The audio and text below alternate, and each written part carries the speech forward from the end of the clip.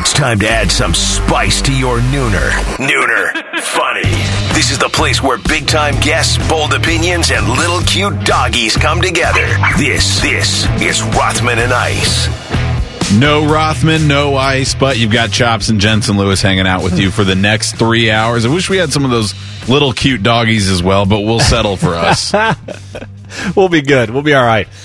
That would probably be pretty hard to do a radio show if there was like a dog, because we did some shows from home, obviously, over the past year, and we got a dog over the year. We were one of the pandemic dog people, although it was already on the plans before the pandemic, so it wasn't just a response to the pandemic, but it happened to be the time we finally we got through the wedding, we got married, we got the dog, now we got the house, so we keep taking steps up. I don't know, maybe in a year I'll be CEO of the entire company, but my point is, when you're at home and your dog sees you go into the other room and you close the door for the first probably 20 minutes, so for like that first segment of the show, you can hear sometimes clawing at the door, trying to get in, maybe a little whimper. So no, I think actually it would be difficult to do the show if we had dogs running around the studio. That'd be tough. Although AR, our resident veteran, probably would know how to act and be able to calm the little pup down. But I thought you were going to say, you added a dog during quarantine. Pandemic, you added the house. Well, the next thing, buddy, is that is the next thing. Little Chops Jr. here, huh? That's got to be on the menu. Is the world ready for another Chops running around? I don't know. I don't know if I'm ready, but like I said, I mowed the lawn over the weekend. That felt like a really dad moment on a Father's Day. So yeah, the last thing I need to really make it a Father's Day is to add a kid. So we'll see. It could be on the list, but we'll take our time with that. Didn't take their time last night. Trae Young, really, I mean, he's just a complete budding. It's not even budding anymore. He's a superstar. This postseason has cemented Trae Young as he's going to be a guy to watch. Everybody's going to have him circled at the beginning of the season, and he just continues to run through these playoffs. It doesn't matter what type of defense you throw at him. I was reading this article today about different types of defenses that Milwaukee was trying to push at him, and he just finds his way into any pocket, into anywhere. He does floaters. He obviously shoots the deep ball, and he'll shoot it from anywhere. He can shoot mid-range, and he can dish it. He ended up with 11 assists last night, but the big one, 48 points, and I believe he scored or assisted on 16 of their last 18, and throughout the game there were little stats like that where he's scored or assisted on 18 of their last 20 points, little things like that. Trae Young just going off as Atlanta takes a 1-0 series lead with a win on the road, so they've stolen home court. They beat Milwaukee 116-113 last night. Yeah, this some NBA history actually made last night. Atlanta only the fourth team in the association's history to win 3 game ones on the road. All right. In the playoffs. That according to ESPN Stats and Information. So they joined the 99 Knicks, the 89 Bulls, and the 81 Rockets. That in and of itself is quite an achievement. But what Trae Young did last night, you mentioned 48 points, 7 rebounds, 11 assists in 41 minutes. We kind of alluded to it yesterday that I had talked about the ratings being at an all-time high since 2002, something like the early 2000s.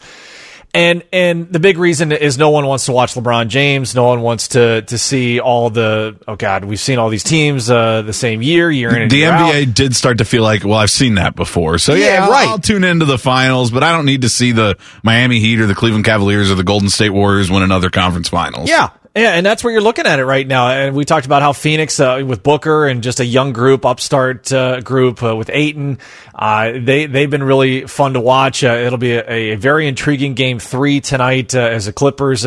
You almost think they're in the spot they want to be in because they've had to come from behind in virtually every series so far. So I don't think they're panicking whatsoever. But, I mean, if you had Atlanta going in and taking Game 1, congratulations to you. I think Bucks were favored by 7 last night, so Atlanta wins outright.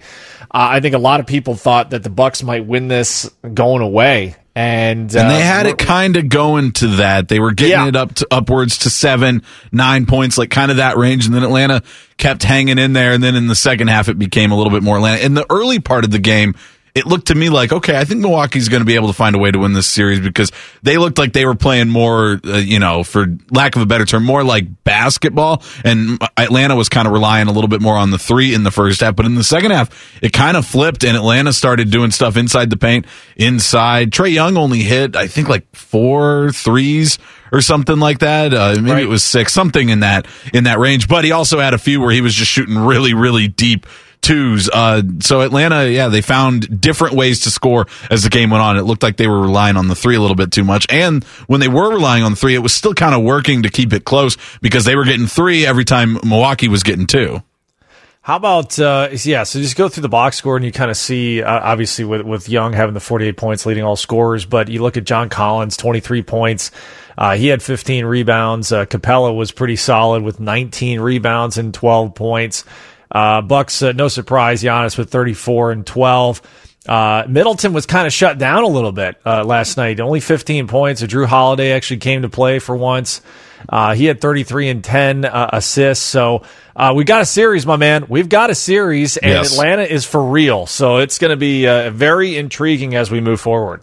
And it's going to be for Budenholzer, it's going to be a tough ask for him because I think he's still trying to figure out what they're going to do with Trae Young. I think it became clear last night that Lopez being on the court is not going to be something they can do while Trae Young's out there. And Trae Young, he played 41 of, the 48 minutes last night. So he's going to be out there pretty much the entire time. So I don't know what they're going to do. They can't go big. They're going to have to go small ball to deal with Trae Young, and we'll see if it works, but he drops 48 in the first one on the road. He's not scared of any. That's the other thing about Trae Young. He's not scared of any spotlight. He's just a guy who goes out there. He'll shoot from anywhere. He'll go up against anyone. I think there was one play where he was on deep. There was a weird switch and he's guarding Giannis. And okay, sure, throw me in there. Yeah. And he did his best. And but offensively, he certainly shines. It was a really good game. They did everything they needed to do, and now you kind of shift your focus to the Western Conference Finals, as we alluded to.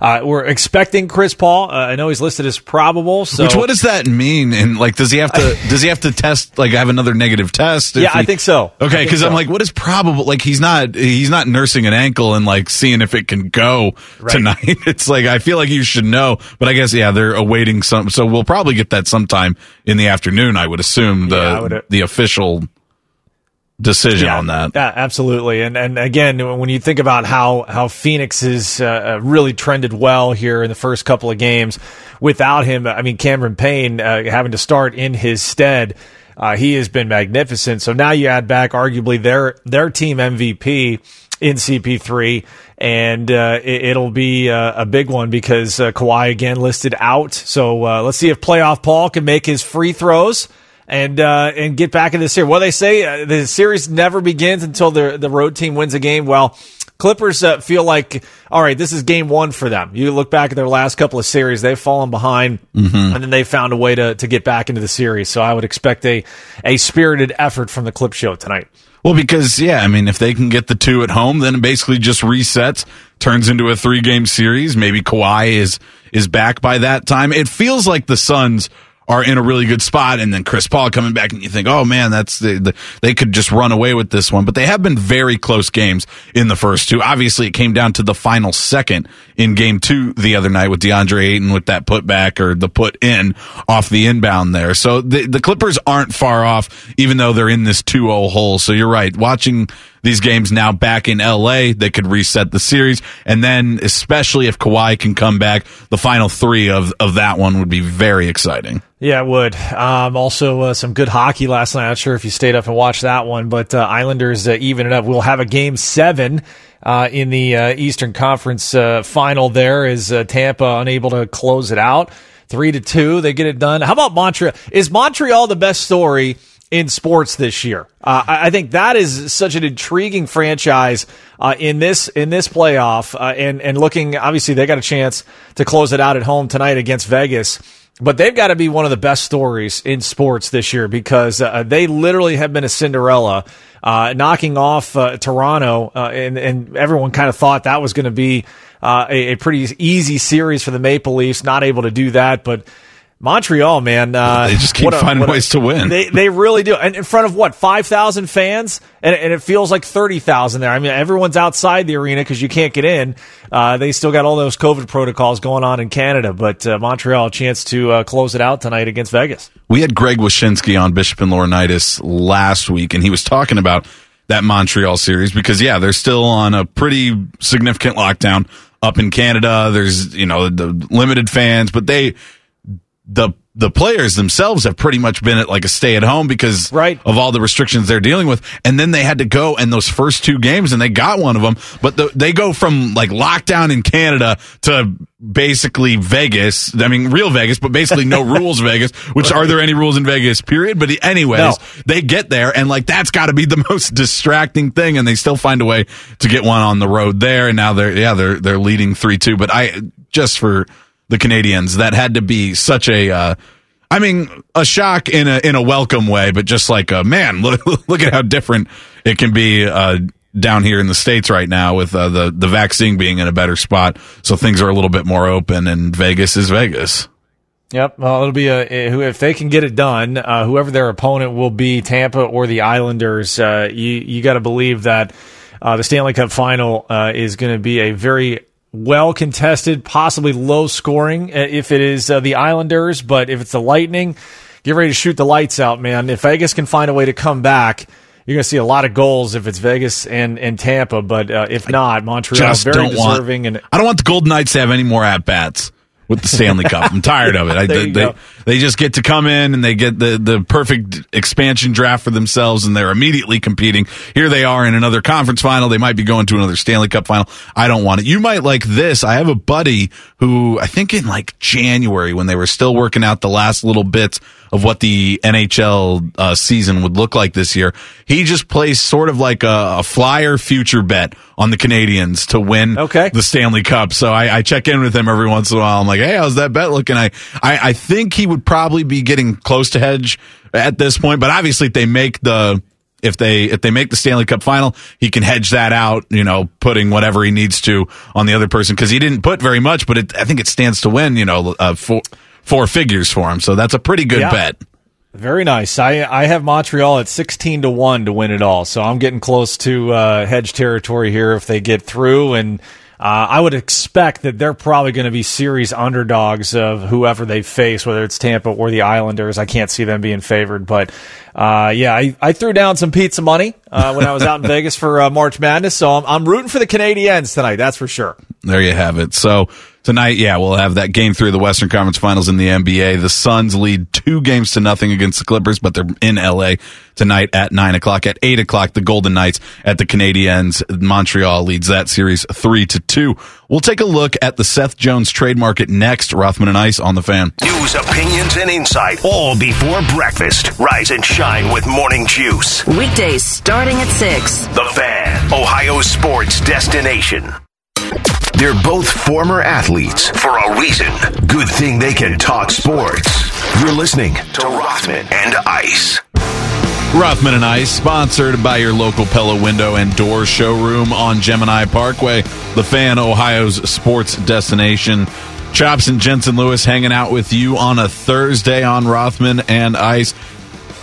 So I was reading this article in The Athletic. Actually, CB passed it along to me by Pierre LeBrun, and it was about the level of interest in the trade market for defensemen in the NHL this offseason and going into next season, because there's a lot of these guys available, and one of them right here in Columbus, the Blue Jackets' own Seth Jones, who earlier this summer reportedly has made the Blue Jackets aware that he doesn't want to re-sign. He's not working on negotiations for a contract extension, and he would like to explore free agency at the end of next season.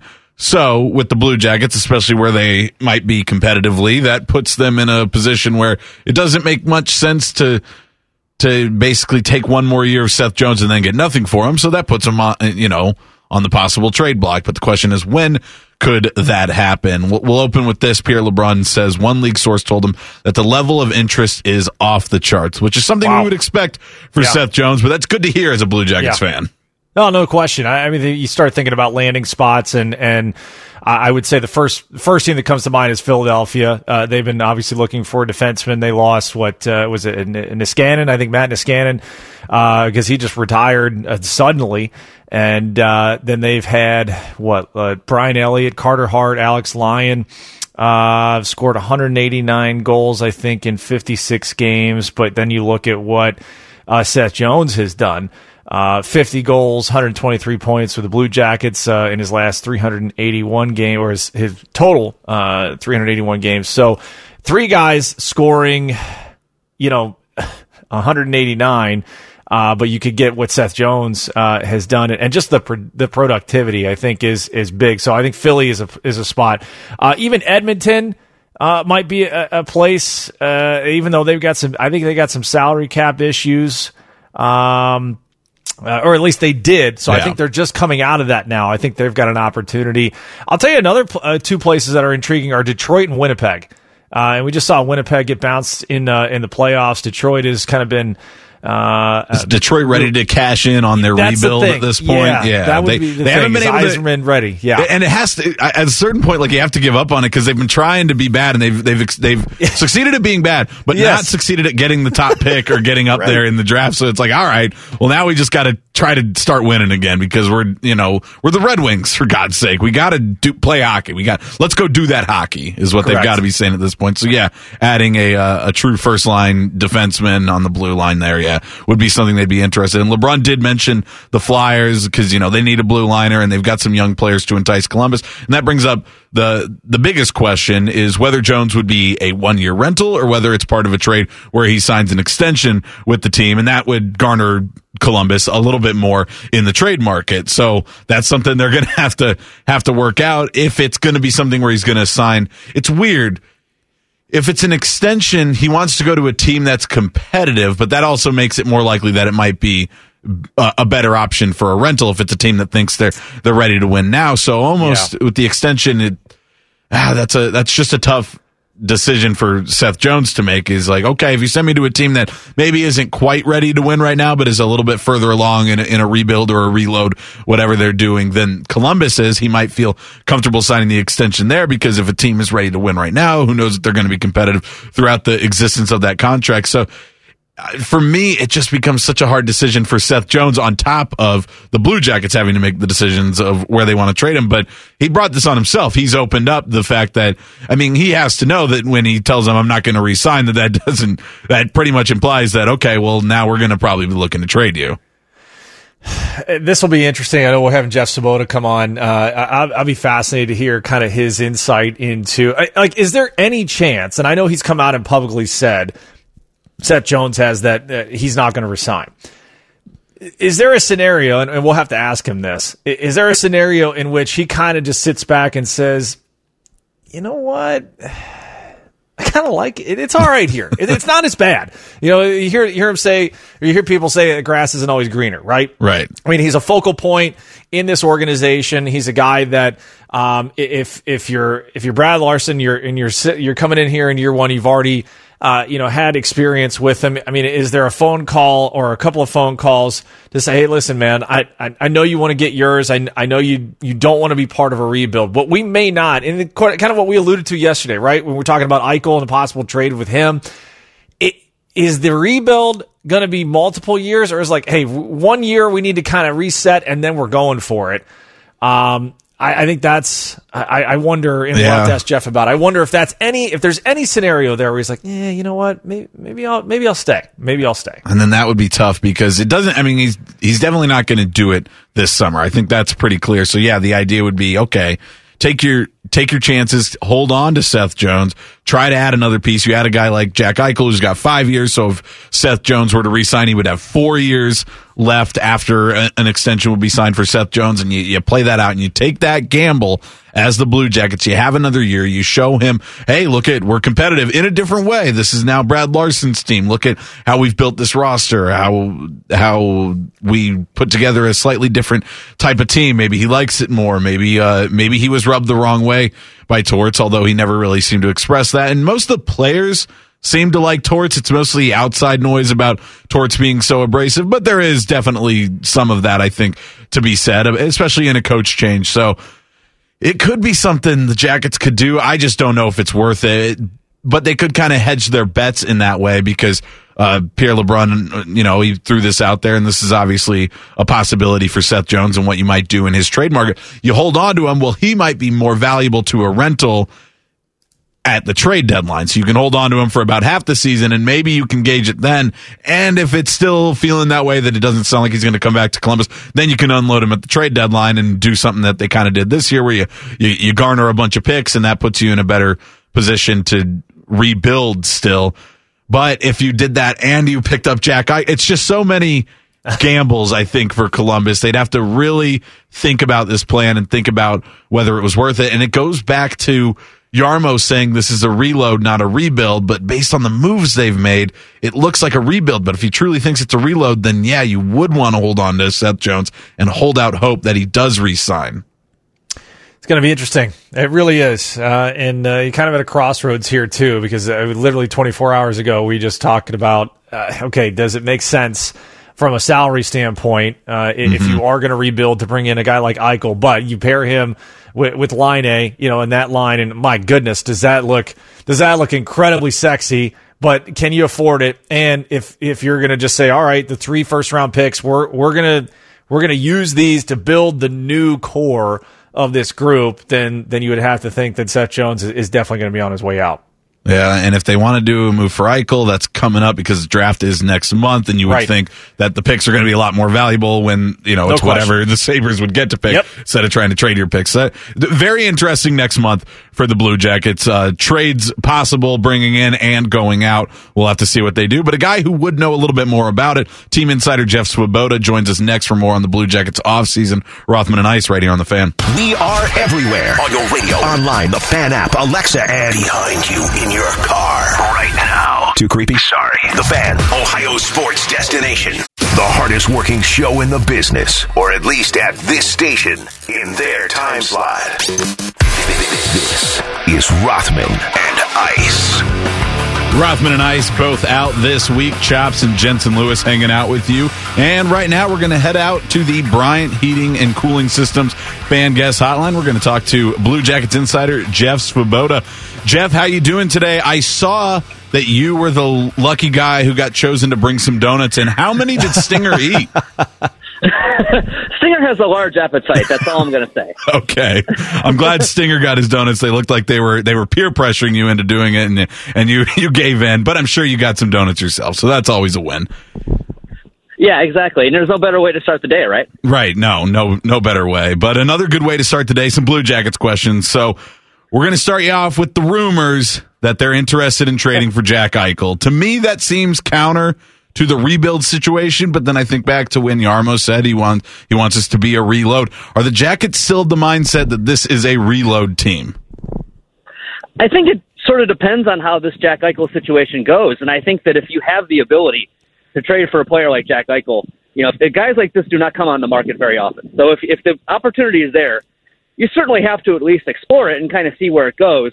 Even if you tank, there's no guarantee, the way that with the draft lottery and things like that you will end up with a player of that stature, even if you lose for a while. It happened to Detroit a couple years ago where they were the worst team in the league, and they ended up picking 4th in the draft. So, I think you've got to explore that possibility. And I think they certainly are exploring that possibility. It'll be interesting to see how it develops. Do the Blue Jackets have the package that a team like Buffalo might want in a deal like that? It's certainly going to be very competitive if they do try to make that deal, just from the aspect of, again, guys like Jack Eichel don't end up on the market very often, so there's going to be a lot of teams interested there, pretty much everyone calling the Buffalo Sabres GM. So it's a possibility for sure, and I think they're looking into it, but, it's a lot harder to make this kind of deal than you would think, just because of all the people and all the pieces that would be involved. Yeah, Jeff, it's Jensen. We were kind of surmising yesterday that I think within, if Jarmo and the group in the building are if they're being cagey, as our friends across the pond would call it, it's a matter of deciding, is this an official rebuild one, and how long do they want it to be? If it is a short rebuild, is there a scenario in which, and we were just kind of talking about this with the Seth Jones trade possibility, that can you convince Seth Jones, hey, for a year we may not compete, but we're going to go try and get a or we're going to go try and get an Eichel to put with Laine. We're going to maybe have to trade a couple of these picks. It's not going to be as long as people might think of it. Is that a possibility whatsoever? That is a great question, and Seth hasn't said anything publicly as far as that goes, but he does seem like someone that wants to explore free agency, and he certainly has that right. If I was in his situation, I would probably do the same, just because this last contract he's going to sign, this will be his last big deal, and so you want to look at every possibility, I think, if you're him, and he has every right to go to that point.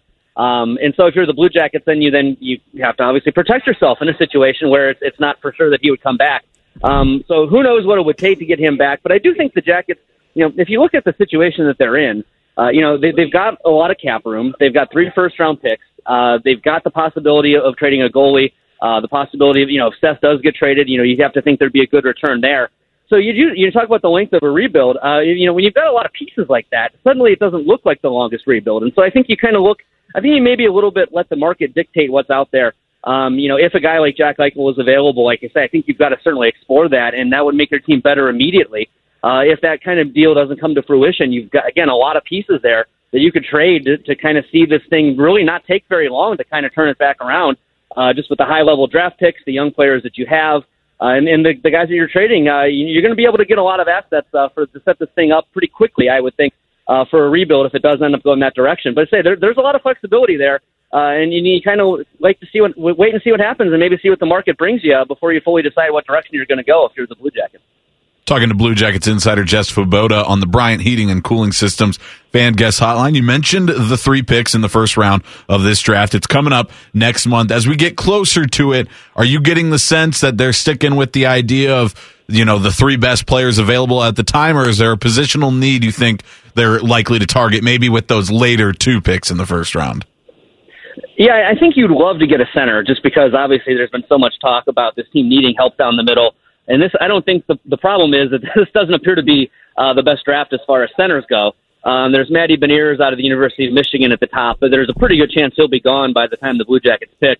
And then, he's probably the one elite center in this whole deal. And so then if that guy's off the board, you probably just go with positional need. And that's what Jarmo Kekalainen said when the draft lottery happened, was that they would probably just go with the best player available. And it's true, especially a lot of times you get in the late first round and anything past that, you're projecting out 4 or 5 years. And so you're not necessarily picking for a guy that's going to immediately come in. And so your needs could be totally different 4 to 5 years down the road. So, yeah, you go after the best player available. And he even also mentioned, there's a pretty good chance they end up trading one of these first-round picks just to bring in some help for next year. So, again, that's why I don't sit here and necessarily go fully believing that it's going to be a long rebuild, or because they've still got some pretty good players and they've got all those assets, and you just wonder what you can do with that, especially with the expansion draft coming and maybe teams having to make some deals. So it'll be an interesting month, that's for sure, coming up here. Yeah, Jeff, and last one for me. When you think about Brad Larson coming in now, and he's already got experience with the group and well documented. I think you and me and Anthony Rothman were talking about when Laine came over, and obviously his relationship or lack of with Torts. It might be kind of a fresh start now, and to just kind of dream on the possibility of an Eichel-Laine line. I mean, that. To me, that would be very appealing if I'm a free agent, if I'm a guy out there looking at, okay, we're going to go back, I would assume going back to the traditional 4-division setup for each conference, and look at the potential of being able, as you said, to make this a quick rebuild and still even maybe compete. Because if I'm a free agent looking at, Eichel's coming over to Columbus, we're going to get a couple of young guns coming in out of the draft, you've got Patrick Laine, it all of a sudden starts to feel a heck of a lot better and maybe a lot more appetizing than where we currently stand. Yeah, I would think so. And I think when you look at the Patrick Laine deal, you acquire Patrick Laine because he's only 23 years old, I think, at this point. I think he was 22 when the deal happened. He's got a lot of good hockey ahead of him. But I think you also knew when they made this deal, or at least they knew when they made this deal, that they were going to have to add some pieces around Patrick Laine to get the most out of him. You got to get him a high-level center to help things out, and you got to add to that top 6 and make it the situation where Patrick Laine is not the only guy on the ice that teams are focusing on. But they know that, and I think that's the goal going forward. If they're going to build around a guy like Laine, that you got to add some offensive pieces and really be able to get the most out of him. And so Like I say, if a deal like Eichel comes along, that would certainly be there. You're looking at guys maybe also like Ryan Nugent-Hopkins is a guy who'd be out there at center, Sam Reinhart possibly out of Buffalo as well. You want to add some top six pieces to try to make this thing worthwhile and make it work. And I think that's if you do something like that, suddenly you do become a place that maybe people want to play a little bit more than it seems like that vibe is out there right now. At least among the certain situations with Seth and things like that. Jeff, we'll get you out of here on this one. Brad Larson, of course, coached under John Tortorella for a long time, so people are somewhat familiar with him, but he's still going to be a new face as far as the head coaching job here in Columbus, and he's not the same person as Torts. So what's one thing that will be noticeably different, you think, to fans as far as a team led by Brad Larson versus Torts?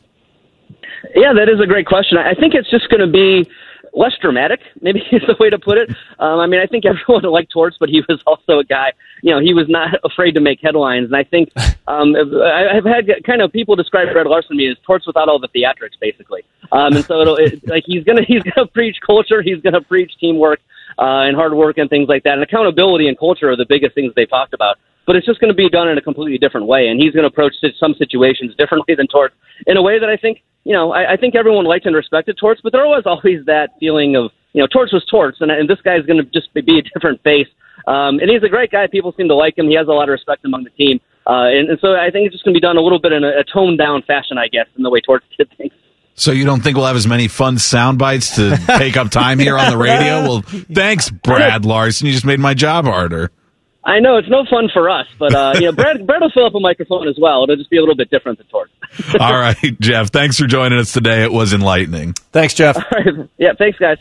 He's Jeff Swoboda. He's the Blue Jackets insider. He appears courtesy of the Bryant Heating and Cooling Systems fan guest hotline. MLB Commissioner Rob Manfred thinks the changes they've made regarding foreign substances are going well. Rothman and Ice on the Fan. The best soccer team in the land lives on the best radio station in the land. Proud to be your flagship home for the Columbus Crew all season long. The Fan, Ohio sports destination.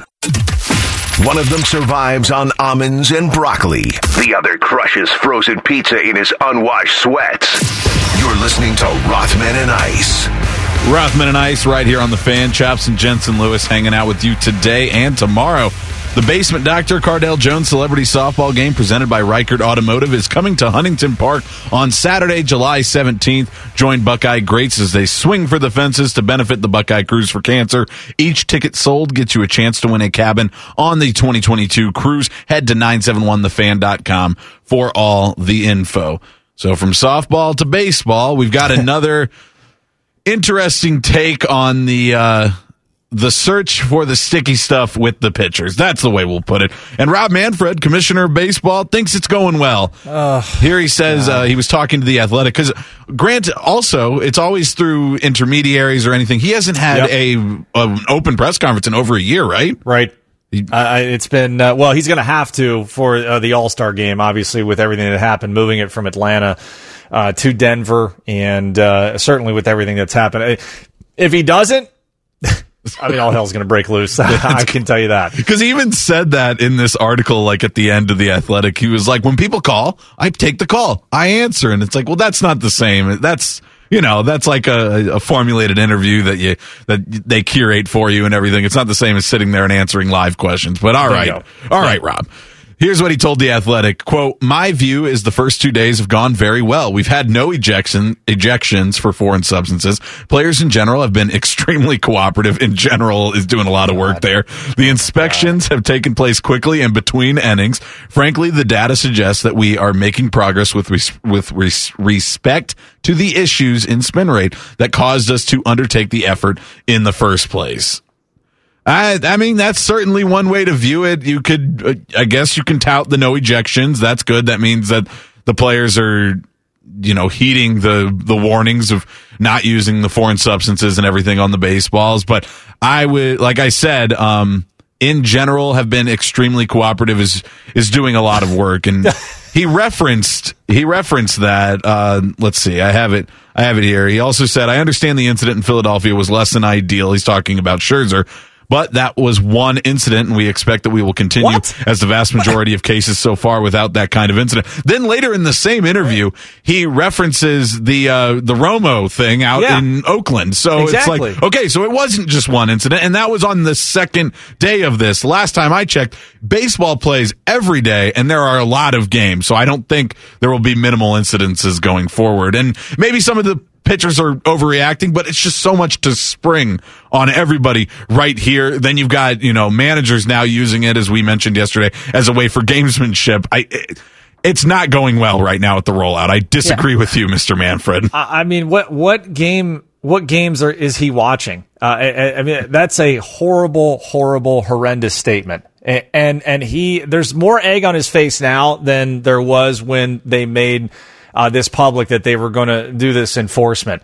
I've told you yesterday, I've been on record. I think the timing of this has been absolutely incredibly wrong. I don't think that we're making progress whatsoever. If anything, remember, he's Mr. Pace of Play, and the Scherzer one happened during an inning, Commissioner. Right. I mean, you've got 3 lies in just one whole statement. And it's just horrendous how he has painted this. And I'm telling you, I hope every reporter grills him over the All-Star break and takes him to task, because he has been as bad for baseball as any commissioner that we've ever had. It just keeps coming. I mean, this whole article was just him head in the sand, either lying, head in the sand, or just ignorance, because here he goes. We were really transparent from the beginning of the year that this was an issue of concern to us and that things needed to change. That's why we were collecting information. We were clear in the March memo we sent out. If things didn't change, there was going to be discipline. Around the owners' meetings, there was a ton of publicity around the fact that things had not changed. In fact, they had gotten worse. So, right, okay, you said in your March memo that if things didn't change, there would be discipline. But this isn't discipline. This is a changing of the rules and completely changing over something, because the way he says it makes it, more of the implication that they were just going to start to enforce it, which is what they kind of did at the beginning of the year with the guys. They were sending in hats and things like that to check for foreign substances, but that was really hard to prove, because how are you going to prove on Wednesday that somebody had something on his hands on Tuesday? So then they've stepped it up to these in-game checks by the umpires that can be called on by the opposing team's manager, and it's been a disaster of a rollout so far. Granted, it is a thing that they definitely want to get their hands on and want to get under control to make baseball seem a little purer from the pitching standpoint, but this rollout has not been effective or smooth for the MLB. It's as bad. Okay, what is worse? What's happened with this foreign substance deal, or the new All-Star Game uniforms that have been revealed? Oh my God. If you haven't seen them yet, Google it. Terrible. I don't hate the jersey from an alternate shirt design idea, but it's not great, but it as far as something that could be sold in the team shop, maybe that would be something that some people would be interested in buying, but I don't think it's going to sell any as far as the All-Star Game. The hats, to me, are just stupid. They've got it's got a purple star is it because of the mountains of the Rockies? And then you put the logo of the team over there. And I don't know. I think it always looks cool when the guys wear their uniforms in the game. Right. That's a cool look. And baseball's not as, not as crowded of a sport, so you don't really need the super distinction of people. Everybody knows who the base runner is and who's playing in the field and things like that. So no, I don't think they needed specific uniforms for the All-Star Game. Just throw the All-Star patch on it and put those on the website for an extra price tag. There you go. You can get some of your profit. But that's the thing with baseball right now, is everything from the top, at least, just seems like another way to make money. Oh, we've partnered with Bitcoin. While everything's happening with all this, Rob Manfred hasn't talked to anybody in a year, but no, Major League Baseball has partnered with Bitcoin, and that's supposed to be a big announcement that we were all excited for. It just goes back to that it's all just revenue streams. So I guess that's what these jerseys are, but no, they're not doing it for me. Not good at all. Just not good at all. It's been a bad year for Rob Manfred, and it's only getting worse. Is there ever a good year for him? No, there has not been. There really hasn't. So, yeah, there you have it. I don't know. This is something I'm definitely going to keep an eye on to see how pitchers start to react. Maybe they'll start to get a little more used to it. He even said, like, they tried to make it as unobtrusive as possible, and it's supposed to be in between innings. But like you said, it was during an inning for Max Scherzer. So I don't know what they're going to do. But I guess there has been no ejection, so maybe it's working at least to keep the foreign substances off the baseball.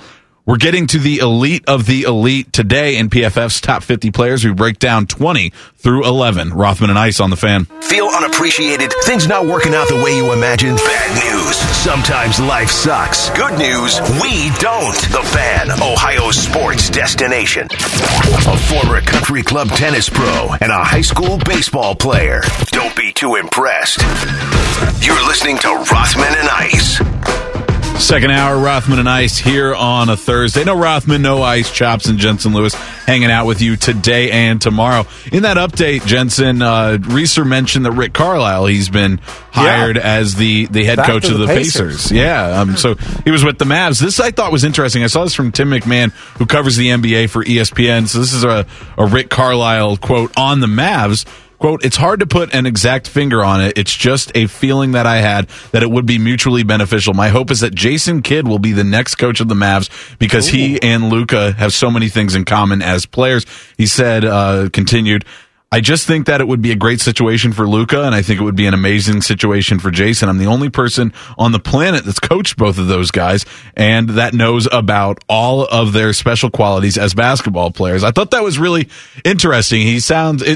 You know, a lot of times you hear mutually parting ways or whatever's going on with like a coaching thing and you don't really believe it. But it sounds like he still really cares about the Mavericks and wants what's best for them and is interested in the improvement and the ongoing career of Luka Doncic, and then throwing out a guy who's bounced around to a few teams being a head coach since his playing days, but also was a good player for the Mavs, and Jason Kidd. I just thought that was a cool thing for Rick Carlisle to put out there. And it sounds like really no hard feelings toward the Mavs right now. Yeah, and I think the Mavs just trying to find maybe a new direction there, and obviously what Jason Kidd has been able to do on that staff, that makes a lot of sense to kind of keep some continuity, at least within the organization that way. But let's run it back for the Pacers and Rick Carlisle. I think I saw a picture of the old suits, 10, 15 years ago. Throw those on. He was there. Golly, that's a blast from the past. Remember like the suits from like LeBron's era of like the NBA draft and how big those pants were, and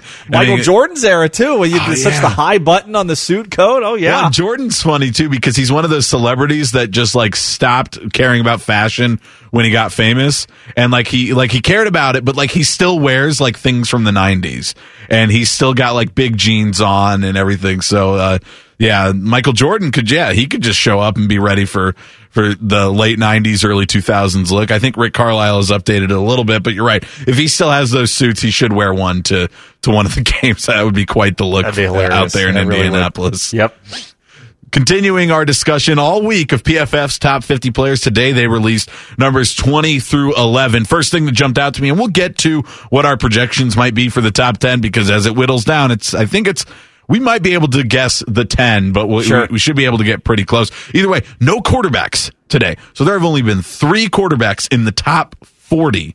Crazy. That says to me there's going to be at least 3 in the top 10. And and I just go back to like, hey, you guys said that you weren't, taking positional importance into this, and it, couldn't you have sprinkled some of these quarterbacks in the top 15 or something? But no, there's going to be a bunch of them presumably in the top 10, but we'll have to see that tomorrow. As far as today's list, numbers 20 through 11, Tyreek Hill comes in at number 18 as another wide receiver on the list, and he's a guy, they also were saying they're basing this on production. He's a guy who's, always going to have good production as long as Pat Mahomes is under center for him. I think again, we were talking about how Russell Wilson yesterday is at 22 and how he was not a top 20 guy. I thought that was some blasphemy right there. I did not agree with that. Tyreek Hill, very interesting that he's at 18, considering that he and are they interchangeable? Let me ask that. Is DeAndre Hopkins and Tyreek Hill, does it matter that DeAndre is one spot ahead of Tyreek Hill? I kind of feel like you stick those guys on any team, and they're going to impact the game right about the same way. So I don't know if there could have been a tie there or not, but you kind of feel those guys are interchangeable, because if you go all the way back down to 35, that's Julio Jones, and then 34 is Allen Robinson. So when you look at the receiving core, and I think we're assuming Devontae Adams now is probably going to be in that top 10. If you've got DeAndre at 17. Right. So, yeah, I mean, Pat Mahomes, does he need extra weapons? No, but he's going to have it. And to think that Tyreek Hill led all receivers last season, 20-plus air yard targets, and it feels like he covers 5 yards with one stride. Just how fast he is. But what an impact guy, definitely deserving of that ranking. Yeah, and then you mentioned DeAndre Hopkins comes in at number 17, just one ahead of him. And then we're starting to get in some of these elite defensive players. You've got Jalen Ramsey of the Rams. He comes in at number 16, but just 2 spots ahead of him, you've got Jair Alexander of the Packers at number 14. So kind of, they've got a guy in between them, another Packers player, tackle David Bakhtiari for the Packers. He's at number 15. Cornerbacks for me, I feel like you got to just go with what PFF says, because cornerbacks sometimes are so hard to evaluate, because if they're good, they don't really get a chance to do anything that you see when you're watching the game, because they're just guarding a guy and they just got it locked down. The ball's not being thrown their way. Maybe they'll get a pass breakup in there. But yeah, these super elite guys, sometimes you forget about them if you're not paying too close attention to a game, because they're just that good. And Jalen Ramsey and Jair Alexander are definitely in that group. Yep, definitely are. What you like about Jalen Ramsey, just as one of the best shutdown corners in the game. Let's see. Allowed 11 or fewer receiving yards in 8 games. So half the season last year. So yeah, I mean, that's a catch or 2 against him. That sounds pretty good for half of your work. You only allowed a guy to get a catch or 2 per game. And then in 11 of the 16 games, 22 yards or less. I mean, that's game changer is an understatement. Just take away half the field, and that's basically what he's done for the Rams defense. Because we were just talking about guys like Tyreek Hill and DeAndre Hopkins. Well, if you're going up against a team that has a cornerback like Jalen Ramsey, you might lose the production of your top wide receiver, and then you're looking at the rest of it. Luckily for the Chiefs, as we're talking about the top 10, I think they're going to have another pass catcher in the top 10. We'll get to that in just a second. Going down here, you've got guard Zach Martin. Lots of respect for a guard. I wouldn't expect to see a guard come in this high, but the Cowboys have had that good offensive line. It's been banged up a little bit more in recent years, but Zach Martin has been just a big piece in that, and he goes at number 13.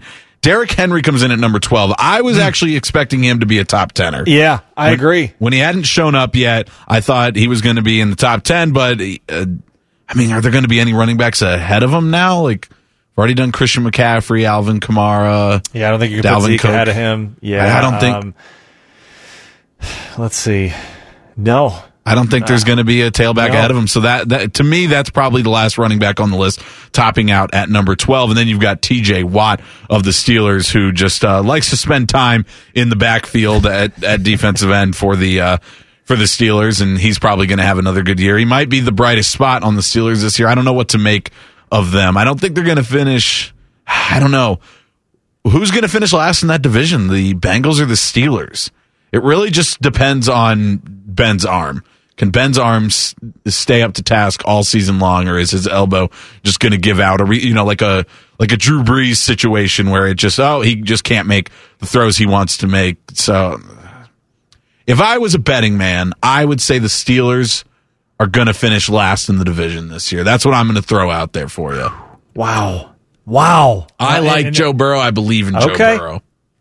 Wow. I think that's a pretty bold call. I'm not going to lie, Mark. I think that is bold. That's what we like to do. Bold calls that have no repercussions if you're wrong. That's what we like to do here. This division too, and I guess we're all kind of waiting to see, does who's the running back from Alabama? Najee Harris. Yeah. So let's see what Najee Harris can do, because let's face it, Big Ben did not have any semblance of a consistent running game last year. The effectiveness of that receiving core with Juju kind of falling off at the end. That is a fascinating team, because if they do put it together from a running game standpoint, he's still as good as any quarterback of being able to stay in the pocket, being able to elude defenders, being able to make quality throws. Oddly enough, you know what can help them is play action, and they're like the least. They are statistically over like the last 3 or 4 years. They run the least play action of any team in the NFL, and that surprises me. But I think I think Ben doesn't like to put his back to any sort of charging defender. Okay. So yeah, that's a good point. But maybe if they get a little bit more out of Najee Harris, he'll feel a little bit more comfortable with that, and they can get some of that, and that opens up the downfield passing, obviously, which is something that Ben has excelled at over his career. But it remains to be seen whether it's still there. Okay, so that's numbers 20 through 11, or at least most of them there. 20 was Fred Warner of the 49ers. 19 was Chris Jones of the Chiefs. Now we've got the top 10 left. I think we can peg who the 10 are going to be. I think we can get there. We know the three quarterbacks would be obviously Mahomes, Brady, and Rodgers. There's three. I think for sure, those three are going to be in there. Is Lamar Jackson going to be in there? Because he hasn't shown up on this list yet. You have to think he has to be in the top 50, right? he might be number 10. Yeah. So I think Lamar Jackson. So that's 4 quarterbacks. That already more than doubles the amount of quarterbacks already on this list. But I just can't see a way where you can, put Dak Prescott coming off of his exploded ankle at number 50 and not put in Lamar Jackson, who has already won an MVP in this league. So I think those 4 quarterbacks. I think then you've got Travis Kelce and George Kittle. To me, that seems like that's probably pretty likely. Those are the 2 best tight ends in the league, and neither of them have made the list so far, unless they're just not respecting tight ends, which is why they need tight end university. But I think that those 2 will make it. So that's 6, right? That would make 6. Aaron Donald makes 7. Yeah. Yep. Okay. Who else would be out there? Well, Devontae Adams, that makes 8. All right, we've got 2 more. There's got to be a pass rusher, right? Well, we had Aaron Donald. I guess Aaron Donald, he counts as a... Yeah. Is there another pass rusher you could... I'm still absolutely floored that Russell Wilson is not top 20. I still can't believe that. Would a guy because Von Miller's not in the top 50, but he's getting old, so I don't think he's going to... Deshaun Watson won't be in there. No. Does Stephon Diggs? There's an outlier for you. No, he was all the way. Was he already on? Yeah, he was. Okay. He was in the 40 or the 50 through 41. Gotcha. He was number 45. Yeah. So you are forgiven because you weren't here that day. So. Yeah, that's right. Okay. Well, I don't know. Okay, I think we're comfortable with 9 of the 10. And let's be surprised tomorrow when we're going to look back like, how did we not guess? There's probably going to be like a left tackle or something that I'll know the name probably when I read it, but it's hard for me to just pick that out. And but we'll see what the top 10 is tomorrow, and we'll complete these top 50 players in PFF's list. That's really been an interesting thing to go through. I'm still Derrick Henry being number 12. That says to me that there's definitely not going to be a top 10 tailback, which no, definitely not. That's a shame. I like a good tailback on a good NFL team, but we'll move on. The NFL's also moving on. They've opened up bidding to change the location of the Underwear Olympics. Rothman and Ice right here on the Fan. Radio. It opens your mind to stimulating conversation and live sports. And best of all, it still costs $0. The Fan, Ohio's sports destination. Hey. They both like to go to raves with the Bosa brothers. Here's Rothman and Ice. Rothman and Ice, Chops and Jensen Lewis hanging out with you today. The Signature Cabinetry Fan Golf Classic, presented by Delta Dental of Ohio and Logan AC and Heat Services, takes place Monday, July 12th at Kinsale Golf and Fitness Club. It all benefits the Buckeye Cruise for Cancer and the James Cancer Hospital. Register your foursome now at 971thefan.com. All right, we're going to get to the Combine news here, Jensen, but somebody did tweet in during the break, and there was a name that we've left off, and it has not been in the top 50 so far. Okay. And we said that we thought, if Derrick Henry's at number 12, that's probably the last tailback. What about a Nick Chubb top 10 sighting in the PFF top 50 players? So you're basically saying he's the best running back in the league. That's what that's how I would read it. I mean, To me, it's weird because it's like, what's more likely, that he's in the top 10 or he's not in the top 50? And I feel like he's in the top 10. He feels like a guy who could be in that top 50 for sure. So if he's not in the top, the second 40, I guess, after the first 10 or whatever, however you want to say it, I mean, probably, I don't know. Man, that'd be some high again. I mean, I'm biased being up here in Cleveland, but I think he's as good as any back in the league. But boy, you put him over Derrick Henry. Yeah, that would certainly be something for him, and a testament to what they think of the Browns. Because you think about the Browns, their roster is so good right now, and they've had no offensive players on this. They've had John Johnson, and Myles Garrett on there on the defensive side of the ball, but no offensive players. And people are constantly talking about how well their roster is made up, and sometimes that doesn't mean that it's all super elite players. But you'd think maybe one of those offensive guys could sneak on, and I think Nick Chubb is the best candidate for that. So again, we'll keep an eye on that. We'll have that for you tomorrow, whether or not Nick Chubb is. I would think that then there couldn't be another running back on the list. So I would think that would, put Nick Chubb as the highest rated running back by Pro Football Focus. We'll have to see. Mm-hmm. Going to be fun to see tomorrow, man. Looking forward to it. Another thing you'll get to see is the Combine out of Indianapolis. Not this coming year. It will be in Indy for maybe the last time in 2022. It's been there every year since 1987. But the NFL has opened up bidding for cities to host the Combine starting in 2023. And this just goes along with the NFL, and they just want everything to be an event. They want you to watch. They want you to go. They want everything to seem like the coolest thing ever. And the draft has worked out really well for them. I don't know, maybe I say this every time they go for something like this, and it just keeps on working out, because the draft has worked out really well, but the draft was always an event that fans went to and was a cool thing to go to. My guess is if they're looking to make this a traveling circus of these players working out for this job interview, that they're going to try to make it some sort of fanfare thing too. It wouldn't make sense to spend the extra money to send these guys to Los Angeles if you weren't going to maybe try to get some other people to go out there as well. So that's what I see. But man, I know people will go, but you couldn't pay me. Well, you could pay me. I guess if I had to go for work, I would go to the Combine, but it's just not something I'm interested in going to see as a fan, but I know people would go. Do you think that they make a dry run of obviously the draft being in Vegas coming up? Do you think they take that's kind of the audition, if you will, to see, it's obviously an easy destination as far as will people want to go, and if they want to make an event out of it. Are there enough hotels, though, for people to stay? I think there'll be plenty. I think we'd be good there.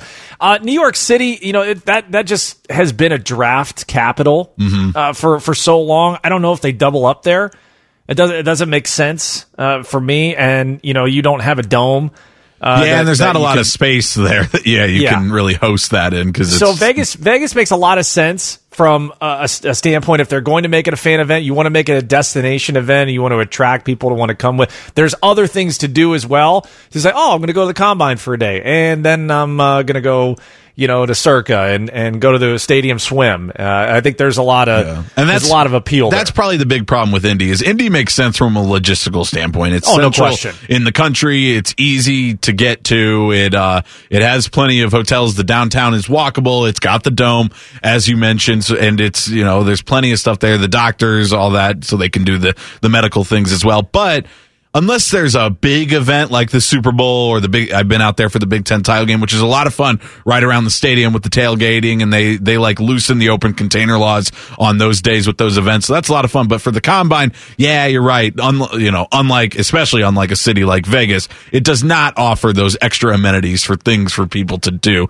if they're coming out there, because the Combine lasts like 4 days or whatever. So you're not going to just be watching guys running around in spandex the whole time. And most of those events are daytime, but they have talked about, I guess this would also be the furthering of their plan to make the Combine prime time, which, man, I said, I watch the Combine sometimes because I'm usually at work, and we have the TVs here, turn it on. Okay, we can see some results live every time I look up, but it is not going to be my prime time appointment viewing. I'm sorry. It's just not going to. Yeah, I agree. And then there's just something about Indianapolis. Again, I lived there for a couple of off seasons, and the accessibility, it's a lot of great restaurants. There's still obviously they hosted, the entirety of the NCAA tournament, so they've done this plenty of times. It just feels, I don't know. I'm gonna be a little somber, I guess, when and if they move it out of Indy. It just, you always are excited to see Lucas Oil and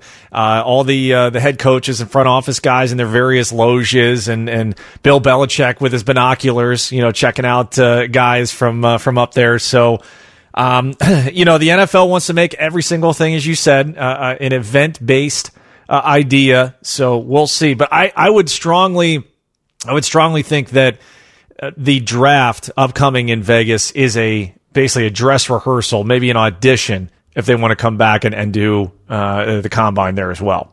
Yeah, I also heard that Dallas could be an option for that, because Jerry built that new complex, the Star. It's got an indoor field. They've also obviously got their stadium, which is, I think I read, it's like under 40 miles away. There is a hotel on site at the Star, so that's where all the players could stay. So that's definitely one that could go. And Dallas has its own flair and things to do, but in March it still can be a little bit cold there. So yeah, I'd rather go out to Vegas or LA for that one. I am being told, and I should have known this, I must have read it, Nick Chubb was at 37 on the list. So I think I was just getting excited that maybe Nick Chubb could make the top 10. We had to have gone over that. CB's looking at me like, huh? I didn't remember that. I don't remember it either. And I've been doing this every day. I don't know. The numbers are running together, but the dream of Nick Chubb being the number one tailback in the NFL. And I mean, still he's in the top 50. So that's what my theory was correct, that he's either going to be in the top 50 or if he wouldn't be outside of the top 50. So I was correct on that. I just didn't remember what I had said just a few days earlier. So again, I'm looking forward to the top 10, and I think we've gotten most of it down. There will be one or two surprises on there, I guess, for us when we go over it tomorrow. Another tweet has been explained away due to hackers. More on that next. Rothman and Ice on the Fan. Every time Common Man starts to yell, there's always a chance he strokes out. So that's something, I guess. Common Man and T-Bone. Weekdays from 3 to 6. The Fan. Insightful and thought-provoking sports conversation for your lunch hour. You're listening to Rothman and Ice. Rothman and Ice, Chops and Jensen Lewis hanging out with you today. So every once in a while this happens on Twitter. Somebody says something that they maybe shouldn't have said, and granted, this one isn't even, that bad in the grand scheme of things. It's just really getting a fact wrong, but then they explain it away like, I've been hacked and all this stuff. So we'll start here. Jay Williams works for ESPN, former basketball player, all the good stuff there. And he was talking about the Celtics hiring their new coach. I didn't have it written down here. It's Ime Udoka. That's right. There we go. I remembered it. There we go. I realized as I was writing, I wrote down all the other parts of it. Yeah, but it's Ime Udoka, who they hired off the 76ers coaching staff. So Jay Williams quote tweeted one of that. This is now a deleted tweet, but he says the first head coach of color for the Celtics, and even more importantly, is one talented individual who has paid his dues, which would be, a great thing to point out and an awesome thing if it were the Celtics' first head coach of color, but it's not. They hired the first non-white coach in NBA history when they named Bill Russell a player coach on April 16th, 1996. And even moreover, for about a decade, just a little bit ago, Doc Rivers was the head coach of the Celtics, and he won an NBA title with Boston. And over its 75-year history, they've also employed 5 total coaches of color: Russell, Rivers, also Tom Sanders, Casey Jones, and ML Carr. So for Jay Williams, a little egg on your face. You didn't get that fact quite right, but it doesn't take away that it's awesome that Ime Udoka is going to get a chance to lead the Celtics. So that's great. But no, he deletes the tweet and everything.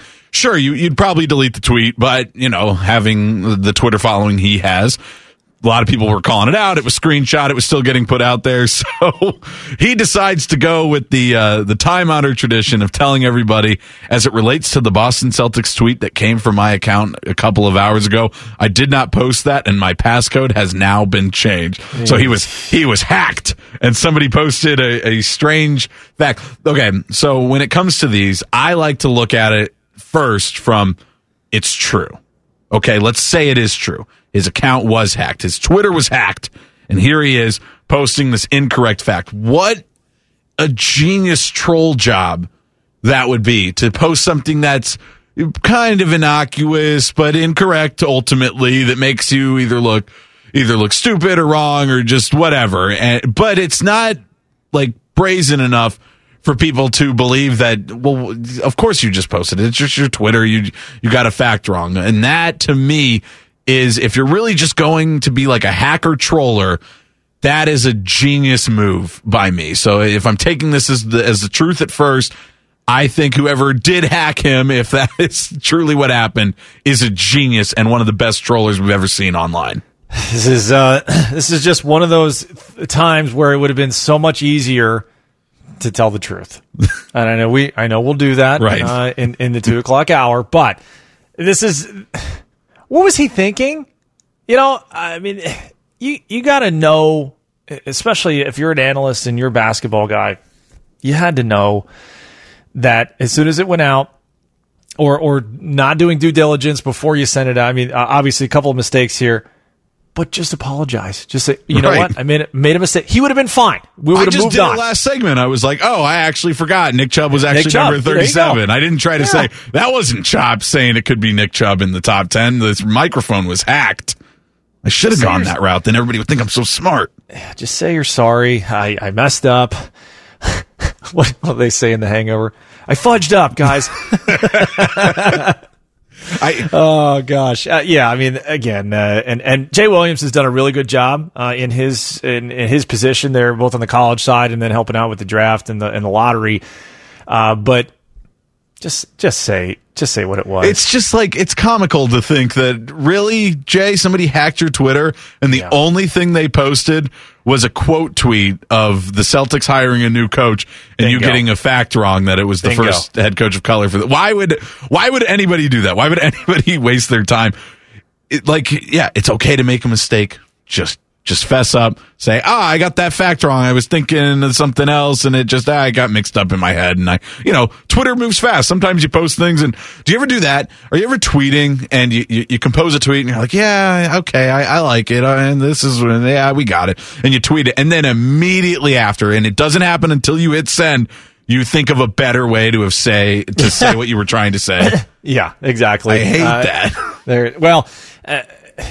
So during games, I'll be selective about what I'm going to say or what I'm tweeting out, and there's a love-hate relationship I have with the Minnesota Twins, and their fan base. So this was a couple of years ago, and I quote tweeted, or I took a screen grab of the standings when the Indians, I think had been 13 games out, and they had come all the way back. I think they either walked off the Twins or they had just beaten them, and they were a half game ahead in first place. So I take a screen grab of the standings, and I tweet, bye, at Twins. Bye Twins. We'll see you later. It was the last day the Indians were ahead of the Twins in the standings in first place. You would have thought I committed a capital crime with my mentions, what they were after that for weeks. There's still, to this day, I have. Speaking of trolls, and Twins trolls are some of the worst. They're absolutely annoying. And what else are they going to do up in Minnesota? I guess baseball's during the summer. It's nice at that time, but in the winter, that's probably when they probably plan it all during the winter. So I owned it. I was there. I think I had to go check. Mark, this is hilarious. And again, just with normal, if you have stupid stuff you're going to say to me on Twitter, I'm going to mute you. I'm not going to give you the satisfaction of blocking you. So I think I had gone and looked a week or two ago. I'm going to see how many of, let's see, here we go. Yeah. I wanted to see how many accounts I have muted. Wild guess, okay? I think I got like 24,000 followers, something like that. All right, if you had to take a wild guess of how many accounts I've muted from my inception of the account on Twitter to present day, wild guess, how many accounts do you think I've had to mute? Would they mostly be Minnesota Twins accounts? There's a healthy amount, yes. I'm not going to say half. I would say about a quarter. Let's go with 1,200. Is that too high? 4,879. Wow. 4,879. There you go. You could have just told them all you were hacked. I didn't say that about the Twins. Exactly. That's the perfect excuse. You can just do that every time. So yeah, Jay Williams, just a little bit of egg on his face, and it just makes you look worse when you try to go the hacked route. That's the biggest issue with it. I agree. It's just a bad look. It's fine. Everybody makes, a factual mess up, and it's not that big a deal in the long run. Just fess up to it, because the idea that somebody would hack you to post that just doesn't fly with me. Something else I saw today, and here I'm going to pull it up because I saw this from Pro Football Focus College, and it was going over the top 10 hardest schedules in college football this year. And okay. I wanted to go through this real quick, just because there's one thing that I think is a reason why some teams are landing on here. Arkansas is number one. It's always littered with SEC teams because of the way the SEC schedule is, and everybody. Yeah, but there's 3 Big Ten teams. Nebraska's number 2, Purdue is number 4, and Indiana is number 7. What do those 3 Big Ten teams have in common? They all have Ohio State. They all have Ohio State on their schedule this year. So in Nebraska and Indiana at least get Ohio State at home, but Purdue has Ohio State on the road here in Columbus. So that's something to always keep an eye on when you're looking at these tough schedules. Is like, it means something, but especially in college football, it sometimes just comes down to, do they have one of those major elite teams on their schedule? Like I said, you see Mississippi State on here at number 6, Auburn at number 8, Ole Miss at number 9. It's all just the teams that have to play Alabama. It's just the entire SEC West there. So the same thing happens for Ohio teams that have to play Ohio State, and you got 3 Big Ten teams, according to Pro Football Focus, in the top 10 hardest schedules next year. Yeah, and looking at, interestingly enough, since we've been talking about the Combine, we obviously know that the Big Ten title game will be in Indianapolis at Lucas Oil. No surprise, Ohio State projected to have at least 10 wins and be there. I think people would be shocked to know that Iowa and Wisconsin, according to Pro Football Focus College, Iowa and Wisconsin would be the 2 top contenders to go against Ohio State, or at least to have a shot to supplant them. And number 4 is Indiana. Are we surprised? Are we surprised that would be the top 4 in the Big Ten as far as projecting out? The biggest question mark to me is 2020 just going to be a blip year for Penn State, and are they going to be back? Yeah. Or are they in a mode where they're trying to figure things out? They never figured out their quarterback situation last year, but if they do figure it out coming into this year, I think Penn State can easily jump up to number 2 behind Ohio State, and that's where they've been most of the time since like the Urban Meyer era started. This will really be interesting as we get closer, and the quarterback competition. I think we'll probably put C.J. Stroud. Let's just say C.J. Stroud ends up being your starting quarterback. When you look at that Thursday night opener, we talked about it last night. It'll be 100% capacity. Do you think that it would be smarter to take Minnesota now with the points to cover at home? I mean, that essentially they have their game of the year is their opener. And to know that this will be the first time that really C.J. Stroud has had to deal with expectations and responsibilities and all of that. From a betting angle, do you take right now Minnesota plus the points and then maybe try and middle that thing as you get closer? I'm going to say no, because I think C.J. Stroud will react well to, one, you're at Ohio State, you're ready for it no matter what. But we've got the 2 returning tackles, Nicholas Petit-Frere and Thayer Munford out on the outside protecting them. You've got the 2 best receivers returning in the country, and by far the best receiving duo in the country for guys to throw them to, and a stable of running backs. So I think C.J. Stroud's going to have enough around him that the bright lights of Minneapolis aren't going to be too much. But maybe now I'll get Minnesota people hating me on Twitter. We'll have to see. Ohio State, they're no stranger to being the favorite in games, and this year won't be any different. That and more in today's Buckeye Bulletin next. Rothman and Ice right here on The Fan. Always imitated, never duplicated. Your heritage sports talker and flagship home for Ohio State athletics. The Fan, Ohio sports destination. Rothman and Ice present Buckeye Bulletin. Sponsored by Logan AC and Heat Services. Don't go through another air conditioner breakdown. For fast, friendly service, call the experts at Logan Services now for a free estimate and next day air installation. Chops and Jensen Lewis here on Rothman and Ice today and tomorrow. Buckeye Bulletin for today. You were mentioning, should you lay the points for Ohio State, or the opposite, lay the points for Minnesota going into that opener? Well, that's not one of the marquee matchups according to Kyle Rowland here, but if you are looking to bet on Ohio State, it's going to be some tough sledding this entire year. They are double-digit favorites in all 4 of their marquee games in 2021, according to Sports Betting AG. They're minus 10 versus Oregon right now, minus 11 at Indiana, minus 10.5 versus Penn State, and minus 11.5 at Michigan. Jensen, which one of those would you be most likely to take? All right. This is without seeing C.J. Stroud at quarterback. It's tough. Indiana always finds a way. They always find a way to make it so difficult. Even when they're not good. 10.5 at home against Penn State. And when do they play? They play Penn State later in the year? Yeah, like October 20. Is that last weekend? The Penn State game is right? October 30th. Yeah, okay. So last weekend in October. Halloween weekend. Oh, yeah. All right. I think 11 is always a curious number. I would take the 10.5 against Penn State. 10.5 against Penn State. Well, there you have it. That game, if that one, I know they don't like to do them as it gets later, but October 30th, I love it when you get the night game and you get the students showing up in their costumes on a Halloween weekend. That would be awesome for a Penn State game, and we could. How about this one? I just happened to pull up some opening weekend lines in some of these early Big Ten. Let me give you a couple of these. Okay. These are interesting. All right, so Penn State. Speaking of Penn State, they're going to open it at noon against Wisconsin in Wisconsin. They're 4.5-point dogs. Which one do you like there? That's another. They're both kind of on that, like, what happened last year. Right. At least Wisconsin looked good some of the time.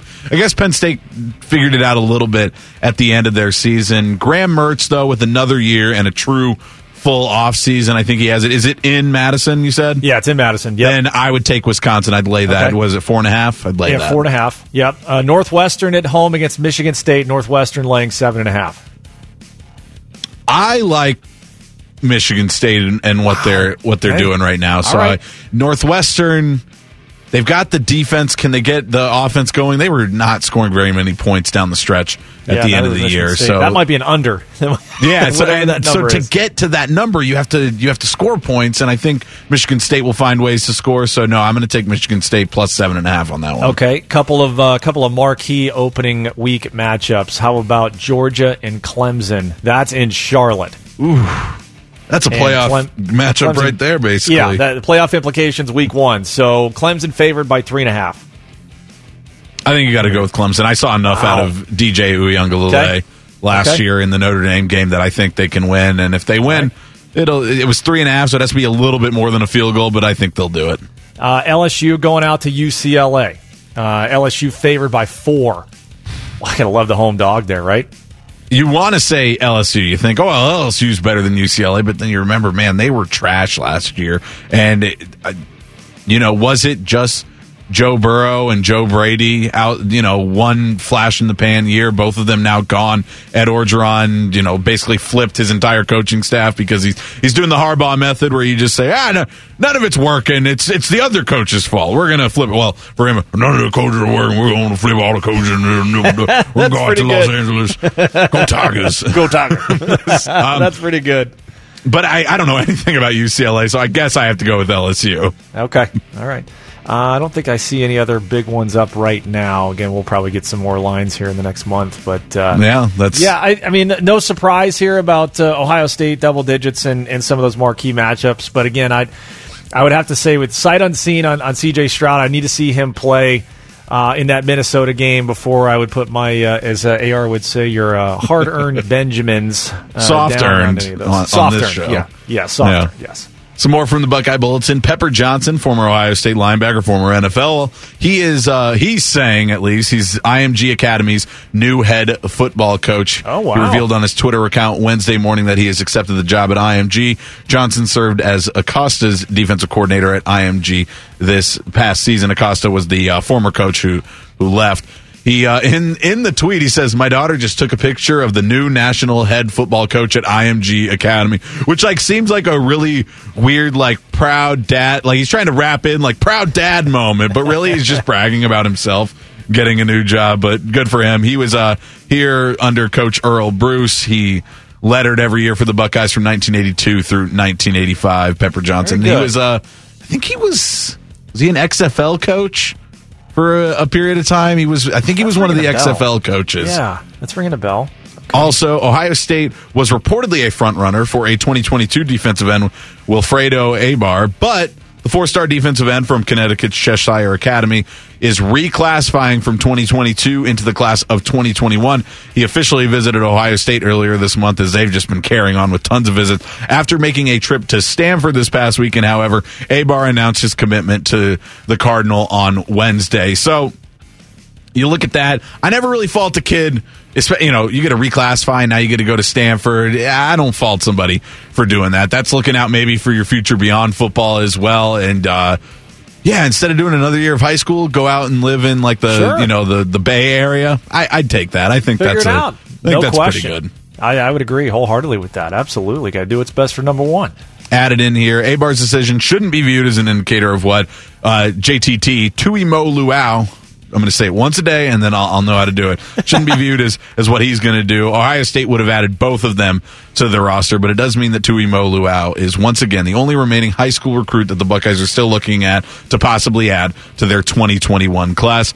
That is today's Buckeye Bulletin.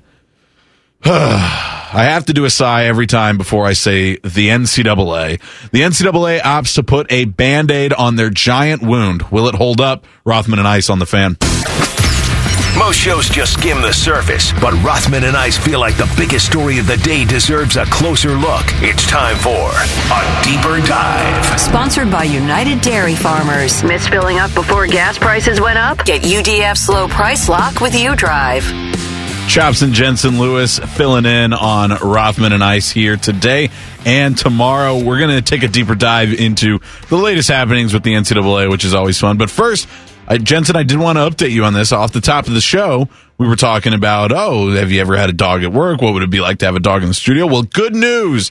CB pointed this out to me. According to the AP Planner Twitter, which has a blue check mark, so it has to be correct, tomorrow is Take Your Dog to Work Day. Oh my gosh, really? Yeah, the 25th of June. So we'll have to take our dogs. If you have a dog, you're already at home, right? So I guess your dog is already at work in that sense with us. Do you have a pup at home? No pets for me. Just too many, too on the go. That's true. We've never had one when we were kids too, because we were on the go as well. But yeah, we've got a few around the area here for sure. Yeah, so I don't know. Maybe I'll try to convince Matt that I can bring my my puppy to work tomorrow. That would be a disaster. She'd be all over the place. We can't even handle her at home. She's going into different rooms. She's trying. I told you yesterday. She's always trying to bury, or maybe I told somebody else. I don't know. She's always trying to bury things. She's like one of those dogs that likes to dig, but she's not always outside. So right now we've got some boxes out and stuff, and she's always trying to put her toys in there. And then like 20 minutes later, she goes back into the box and she's scraping at it, and it's like your toy is right there. It's not buried in the box. It's just in the box. Whatever. But yeah, she'd probably do that around here.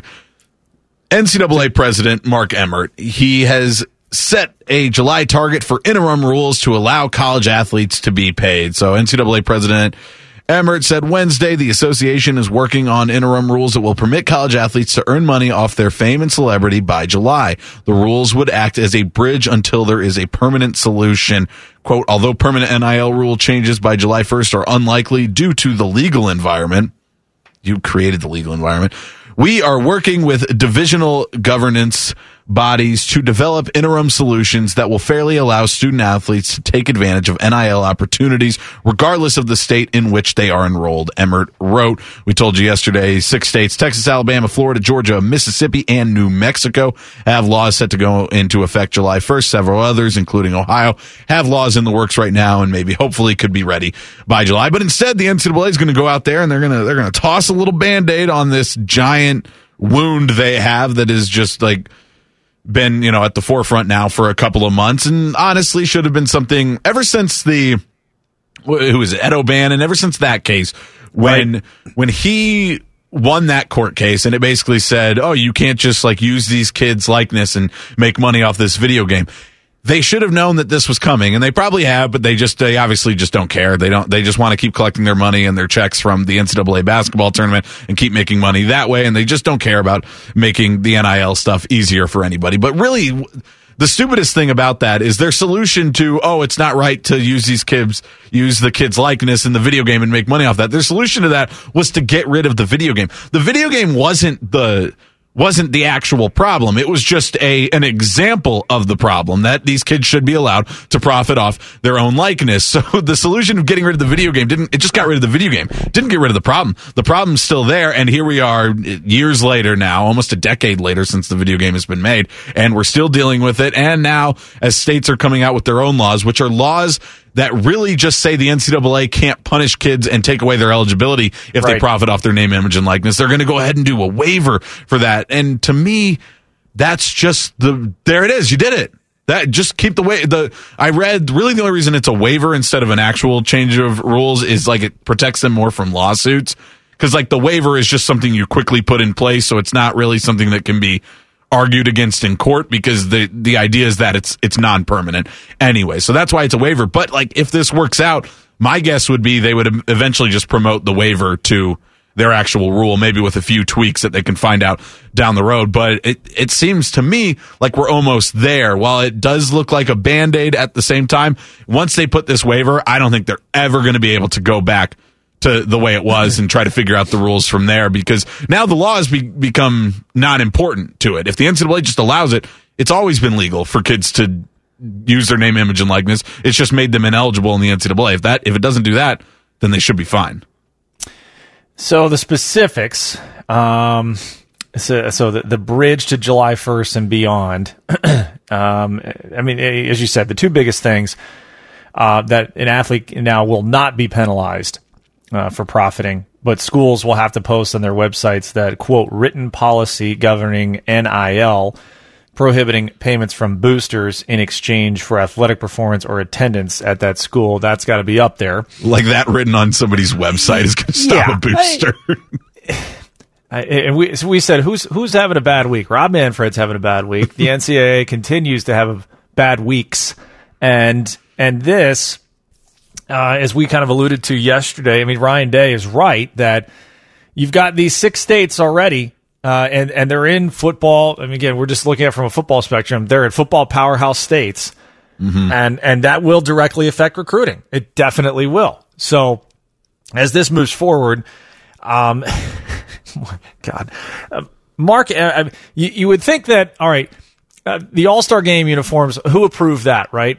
Who approved Mark Emmert to come out and just, as you said, put a Band-Aid on this and say, well, you know, the laws are in there, but we're not going to have any liability now. We're just gonna say, okay, we haven't been wrong, but we've been wrong, and we're gonna let you do what you want to do now, because otherwise we'll have lawsuits left and right. And the idea that they're still in there working on this and tinkering on it, like I said, this has been something that they've had to have had around at least their thinking for almost a decade, and they just can't get it done. And then they're out there asking Congress to get a law on the books for them, and it's like, a law that just says your rule doesn't count? Just change the rule. Just figure it out and change the rule. Why would Congress have more time to figure out a blanket way for kids to profit off name, image, and likeness than the NCAA? What are you doing right now? The basketball tournament's over for the year. Okay, you've got the College World Series. You're planning that. I'm pretty sure more than a couple of people work for the NCAA, and based on the amount of money they make off that basketball tournament, I bet they could maybe afford to hire some outside counsel and maybe come up with something. I don't understand how they can continue to drag their feet, and that's why I've come to the conclusion that it's really just because they don't want to do the NIL stuff, and now they're going to do it in a waiver form, and every piece of news with the NCAA just shows me how at least its current model is crumbling. Maybe the NCAA will be around in name for years to come, but the way it's formulated right now and the way it's set up is slowly but surely being taken down and dismantling, and they're doing it themselves. Yep. Yeah, it really is. It's a sad state of affairs, and you just wonder now, as we get closer to football season, once these states continue to get these laws in the works and on the books, how it'll affect. We'll start to see those effects in the recruiting classes that begin, this year, right? And I think as kids are going into their senior year and are really Georgia already has a thing set up for one of their incoming freshmen come July. Yep. Yeah. Bingo. Yep. So we're already starting to see how this has affected some of the big time recruits for sure. If I'm Congress, the next time the NCAA comes, just be like, well, that waiver thing you did, that seems to work. Why don't you just stick with that so we don't have to write another law for you? Just get out of here, Mark Emmert. Just tell them to buzz off. That's right. So with that, we're at a point where it looks like, especially, by July 1st, they're going to have no power to stop these states, and it looks like they're going to get this, sort of waiver together themselves as well. So looking at it, what do you think of the NIL opportunities? As I've been reading up on it, a lot of people think car dealerships and autograph signings and things like that, but those schools seem to me to be more partnering with things that help these kids really capitalize on this through their social media, because immediately, like Ohio State already does this. They put out, like, kids when they sign their letter of intent, they put out the little profile picture and, oh, boom, this guy signed with Ohio State, and they'll put the kid's Twitter handle on there. So then you immediately gain a bunch of followers because Ohio State fans just love to follow people on Twitter, and so bam, you get a flood of followers. So you already have those followers. But one of the more interesting things I saw from it was because, especially of like the makeup of Instagram and who takes in the content of Instagram and everything like that, a lot of female athletes actually have larger followings and better engagement than some of their male athlete counterparts. And a lot of the women's basketball players have found ways to have really, really strong followings on things like Instagram and Twitter. So that's when people always talk about, it's just going to be football and basketball players. No, there's going to be lots of opportunities for people to make it. And social media is going to be a big one to promote whatever products they can, as long as, it falls into whatever the guidelines. I know they're trying to limit it to, they don't want kids promoting casinos, alcohol, tobacco, things like that. And that makes sense. But man, if you've ever looked through Twitter or Instagram enough and see the hashtag ads or hashtag promotion ones, there's plenty of products out there that I think are going to fall in line with whatever the universities deem appropriate. They're going to have, I think we're going to be the tip of the iceberg, because people are going to get creative, right? Universities are getting creative. And it all goes back to recruiting. Like, what package can be put together, parts of the country, little niche environments that make sense for not only that school area, but also to create a whole nother ecosystem where not only obviously you're selling as a student athlete, you're going to be able to profit, but the colleges and these universities are going to find ways to make it mutually beneficial, and they'll be able to sell it, they'll be able to market it, and again, I think we're going to see schools get very, very creative. Yeah, and I wonder if there's going to be ways. You mentioned the schools being mutually beneficial, like the kids, and you see this with professional athletes that do endorsements. They'll show up. Say it's Nick Chubb showing up in some sort of endorsement. He'll wear like a brown jersey with just white numbers on it that, sort of looks like a Browns jersey, but it's not, right, because it's not an official partner. But then you'll see other ones where it is like the State Farm one. Is it State Farm or Progressive? It's Progressive with Baker. It doesn't matter. That one's like officially in the Browns stadium. So I think that one has like a Browns. They're probably a partner of that as well. So when you see things like that, so I'm thinking like Ohio State. Ohio State has the huge agreement with Coca-Cola across their entire campus. So then you might get a point where, okay, yeah, the quarterback for Ohio State gets to do a Coke ad, but he also gets to wear the Ohio State shirt in it, because of Ohio State's, relationship with Coke. They get a cut of that ad revenue anyways. And then bam, you get to throw up a poster, on campus around Columbus, or, in magazines, in the newspaper, whatever, of a player like, previously Justin Fields wearing an Ohio State sweatshirt and holding a Coke bottle. And he's not going to have the same pull that Cristiano Ronaldo had. Did you see that? Oh, my God. That was a huge thing. That was crazy. $4 billion lost. It was off of a huge chunk of money, because Coca-Cola is a giant company. But yeah, just the idea that, and that's the thing, is like these athletes have influence like that and can just drop something. But yeah, back to my original point, the universities can work with their partners that they already have set up, work with their star players, put them in there, and then you can get, promotion for the school, promotion for the player, and promotion for the product. Everybody's profiting. That's, as I said, I think we're just at the beginning of how this will change collegiate athletics, period. And it's not just the big football programs, the basketball programs, any of these sports. To gain an edge, they'll find a way to market it and sell it, and the bidding wars, literally, the bidding wars will begin. Yes, and for the people who think that, this is going to destroy recruiting as we know it, and the schools with the most money are just going to get all the top recruits, well, they already do.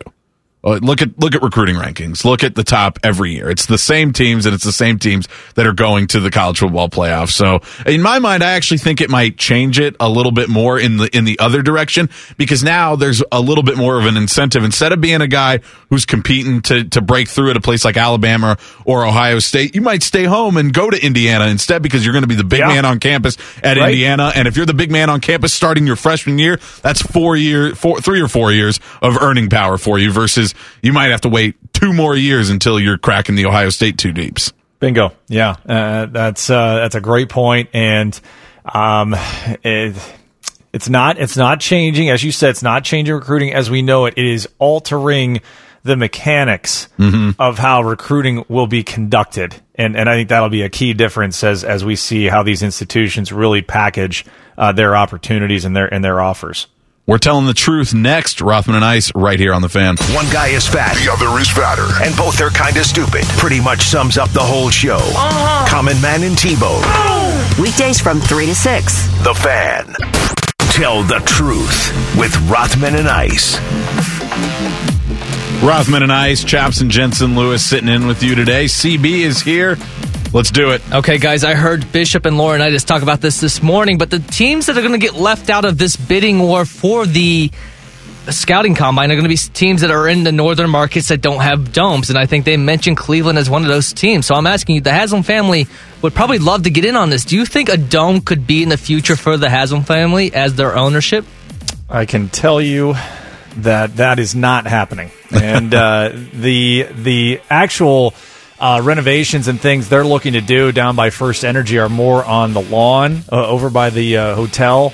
Kind of create, it's not necessarily a sky bridge, but it's almost like a walkway with things along the path from the stadium to and from downtown Cleveland. So I can tell you that the dome is nowhere near a consideration or something that they've been talking about up here in Cleveland. Good, because I hope not. I like stadiums that look like stadiums, and they're becoming less and less of those in the NFL. They're all that like spaceship design now that we see. You got to go back to all the new ones.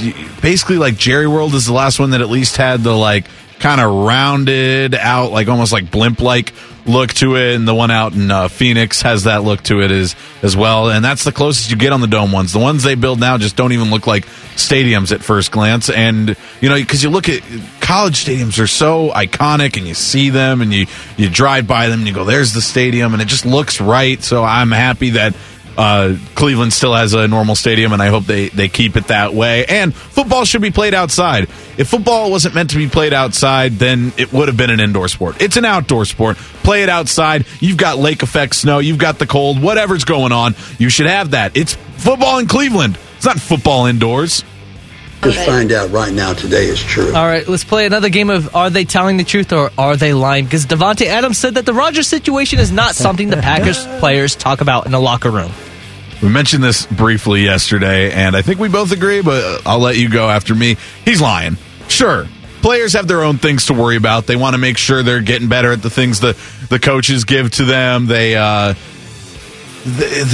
trying to improve all this stuff. But at the end of the day, what is a team trying to do? They're trying to win. What gives the Packers the best chance to win?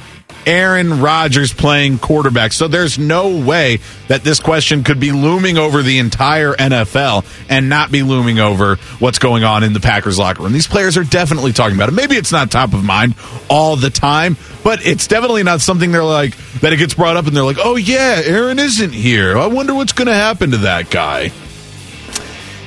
I don't even know if I can add anything more to that. I think we're pretty unanimous on it. It really is just PR 101. I think you'd be hard to convince anybody, especially the players that are around him all the time and guys that he really has had a lot of trust with. So we know that this is a fib. This is cover. This is hey, move along. Nothing to see here. And we talked about yesterday how Davante Adams' statement, you could tell it was mostly a lie because it didn't even really make sense. Because he mentioned at one point, he's like, when Aaron comes back, and then he was like, I hope this all gets resolved. And it's just it's not a contract dispute or anything like that. Aaron's pretty adamant, and I don't want to play for the Packers again. So it's not something that's just going to be resolved at the snap of a finger. I guess we'll see at training camp if he doesn't show up, and then we'll know for sure if Rodgers is serious about not coming. But yeah, it's definitely something the players have on their mind. Just remember, it's not a lie if you believe it. All right, the drama around draft lotteries is always there. We have it with the NBA and the NHL. So I want to ask you, at some point, do you believe that the NFL will adopt the lottery format? I don't think so. I don't think they need to. I think tanking in the NFL is a front office thing, and it's through how they build up the team and make them so that they're not competitive. But the coaches and the players just want to do their best and win so bad that they kind of ruin it. I mean, you look at it, you think these teams are going to tank, and they end up winning a few games. Miami ended up with the 5th overall pick after we all thought it was super obvious that they were tanking in 2019, and then the Jets, they ended up with the 2nd overall pick, so they got pretty close to there. But who did they beat late in the season? They beat the Browns, who were a playoff team that looked really good at the end of the year. So, no, I don't think that it's going to be necessary to instill a lottery because even when teams try to tank, the actual team, the players and the coaches, they still figure out ways to ruin the plan anyways, and they look like they go out there and compete. And even in the NFL, the worst teams, it's not like they're getting blown out by 30 every game. They're just they just lose consistently. Generally, sometimes there are teams that are that bad. And there's already enough intrigue. I mean, people have jobs just for the NFL draft. That's all they do. It's all Mel Kiper does. It's just the draft. So it's hard pressed for me to see because it's already such a huge thing. It's already such a massive thing. Could you imagine how crazy people would go for the draft lottery of the NFL, though? It would. I can see that angle, and I can understand why the question. They could hold it in a different city every year. Come to the NFL draft lottery. It's in Dallas this year. Yeah, because here's the thing: it's when you think about how the NFL draft works, and this year probably an outlier because Trevor Lawrence, and you can go back, Andrew Luck, can't miss slam dunk. Hate to say it, slam dunk using the NBA terminology. If that were the case every year, and it's not even the case each year with the NBA, that there's a slam dunk guy to be first, I could see where that would draw some intrigue. CB, you got one more for us? The truth? It's overrated. I actually do have one for you. So the Raiders owner, Mark Davis, made some headlines because he was in a fender bender today, and he was driving a Mini Cooper. So I want to ask you, if you were in the wealth to own a sports team, what type of car would you own? I'm not a huge car guy, so when I get these questions, I never really know what to say. There's not a dream car out there. I like to be a little higher up, so I think I would go with some sort of really nice luxury SUV, probably a Range Rover or something like that. Those seem pretty cool. I just don't think I'm a good enough driver to trust myself with a sports car and all that power and speed, so I think I'd be a little too nervous. And then if I'm nervous, then I'm just driving it like a normal car. And why would I drive a Lamborghini like it's a Honda Accord? So I think I'd have to go SUV on that one. I am going to be James Bond. I'd be driving an Aston Martin, and speed limits would be just opinions and optional. Just optional. All right. Just optional. We've told the truth. We'll tell the truth again tomorrow at 2:20. Up next, Mike Prada joins us for some more NBA talk. Rothman and Ice on the Fan. Sports, conversation, and sometimes pure stupidity. It's awesome, funny, random. Your home of the Buckeyes, the Fan, Ohio's sports destination. If you're tired of hearing about Maddie's high school baseball prowess, just wait 5 seconds until Anthony tells stories about his amateur tennis days. Are you serious? I'm dead serious. You're listening to Rothman and Ice. Rothman and Ice on the Fan. Chaps and Jensen Lewis hanging out with you today. We're going to head out to the Bryant Heating and Cooling Systems fan guest hotline. We're going to talk to Mike Prada of Prada's Pictures, an NBA X's and O's newsletter. All right, so we just got this news, Mike, in the last 15 minutes or so. Chris Paul, he's activated. He's ready to go tonight. To me, the addition of Chris Paul to the Suns lineup, and I know they were close games in the first two, but the Suns already up 2-0. Kawhi is still out. If the Suns win this one, they're obviously in the driver's seat being up 3-0. I feel like they are. Do you think that with Chris Paul, it becomes a pretty clear path to them to take control of this series? I do think that they're in a much better position, yes. We all know in basketball 1 + 1 doesn't always equal 2, and just because you add more talent, doesn't mean that it adds up to exactly the outcome that you'd expect, But I do think that in particular, just if you think about brass tactics, the Clippers relied on playing the pick and roll 2-on-2 in game 2. They played a big man most of the time. They decided to go big and kind of go away from their small lineup. I have a feeling that that's not what they would have done if Chris Paul was in the lineup. We saw what Chris Paul did to the Nuggets when they tried to play 2-on-2 in the pick and roll. So just right there, that takes away from something that, honestly was pretty effective for the Clippers, even though they lost the game. So just having Chris Paul back, that's going to be a lot harder to pull off.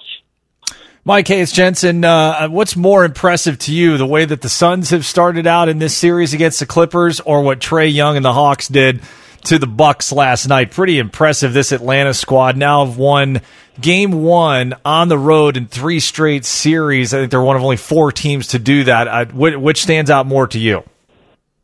I hate that you have to make me choose, first of all. It's like choosing my 2 favorite kids.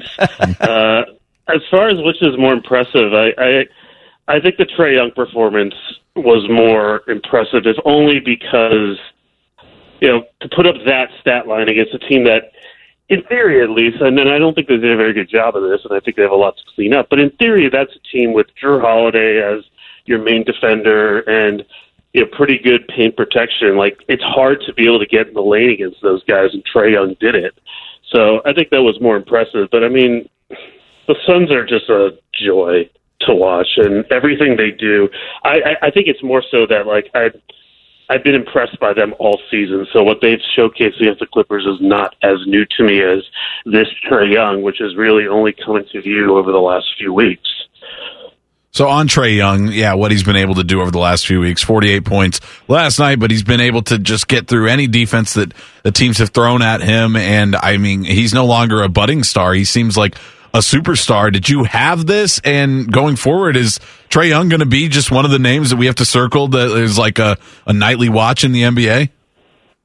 Yeah, I think if you ask a lot of NBA fans, he's kind of already been a guy that you need to circle and watch as a nightly watch in the NBA. And the only thing that's really changed is he's got actual teammates now. He's not playing with just young, inexperienced players. He's got a real NBA coach in Nate McMillan who has taken it to another level. He's got Capella, Bogdanovich, Herter, Gallinari, Lou Williams. They have a real team around him. Did I expect this? Absolutely not. To be there and to be in the conference finals? No, I didn't expect this. I think what has happened is that early on in the season and a little bit in his career, he got a reputation for being sort of like a, to lack of a better term, a good stats, a bad team guy. Did he really make his teammates better? Was he just sort of compiling numbers and hogging the ball?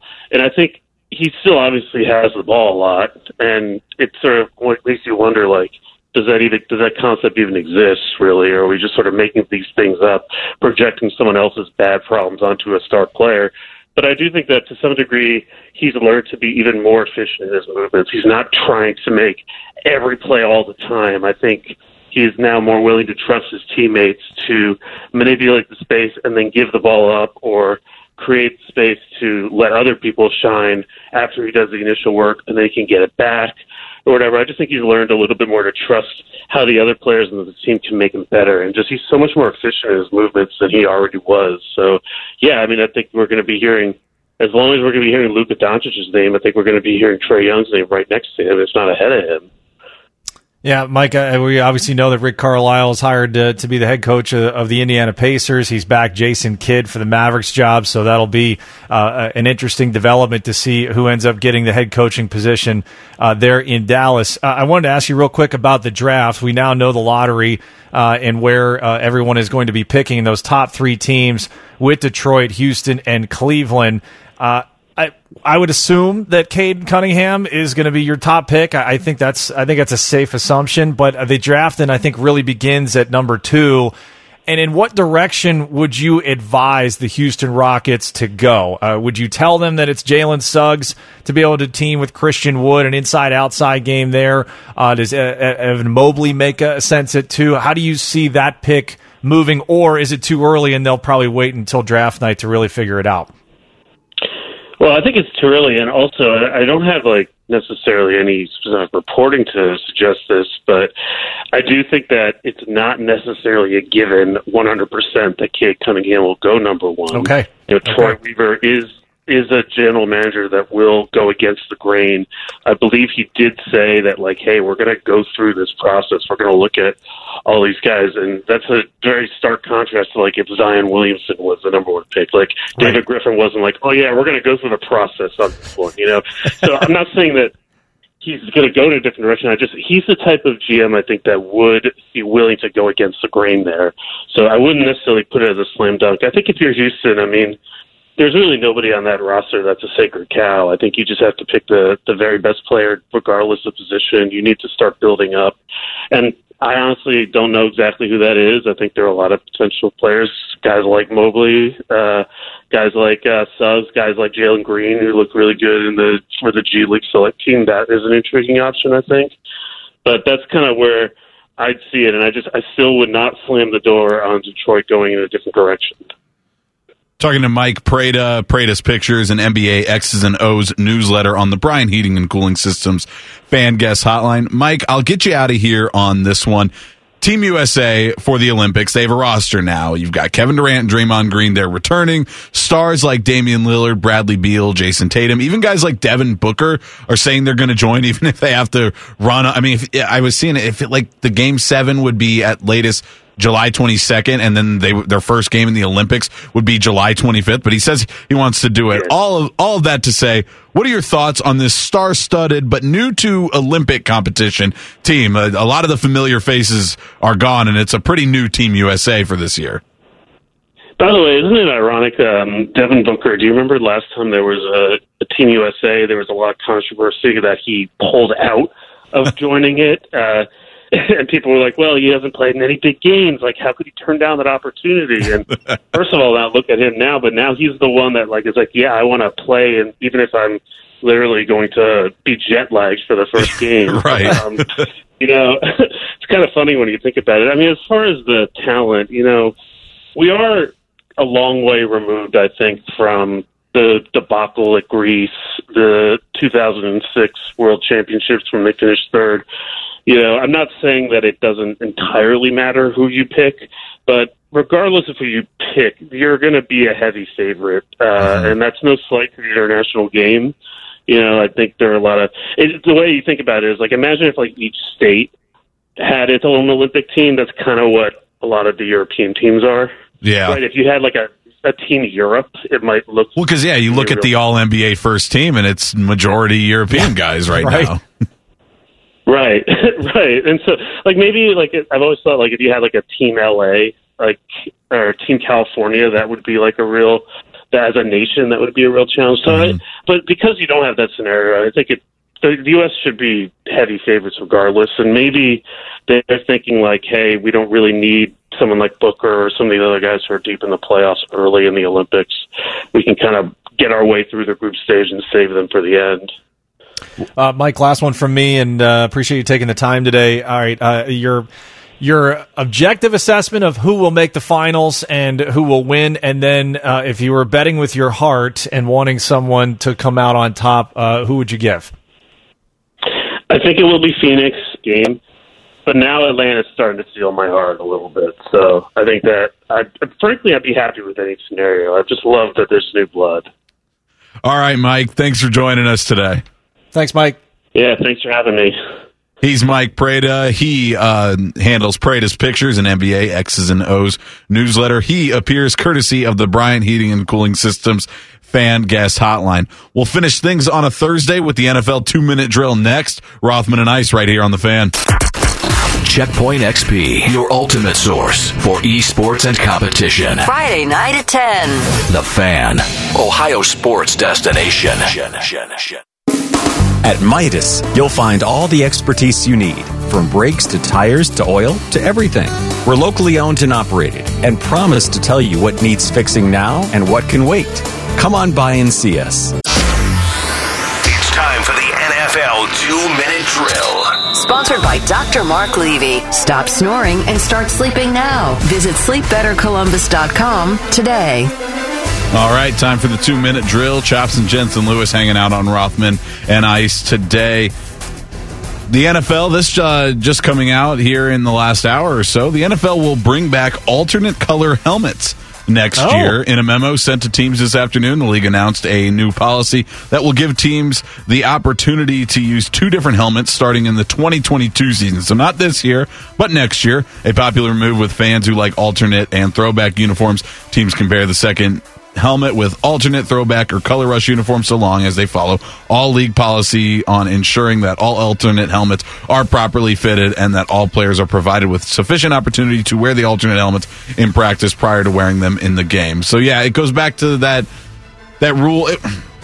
This one seemed like, the rule was in the right place, but it really didn't make that much sense that like they had the one helmet rule that players had to wear the same helmet throughout the year, and it just...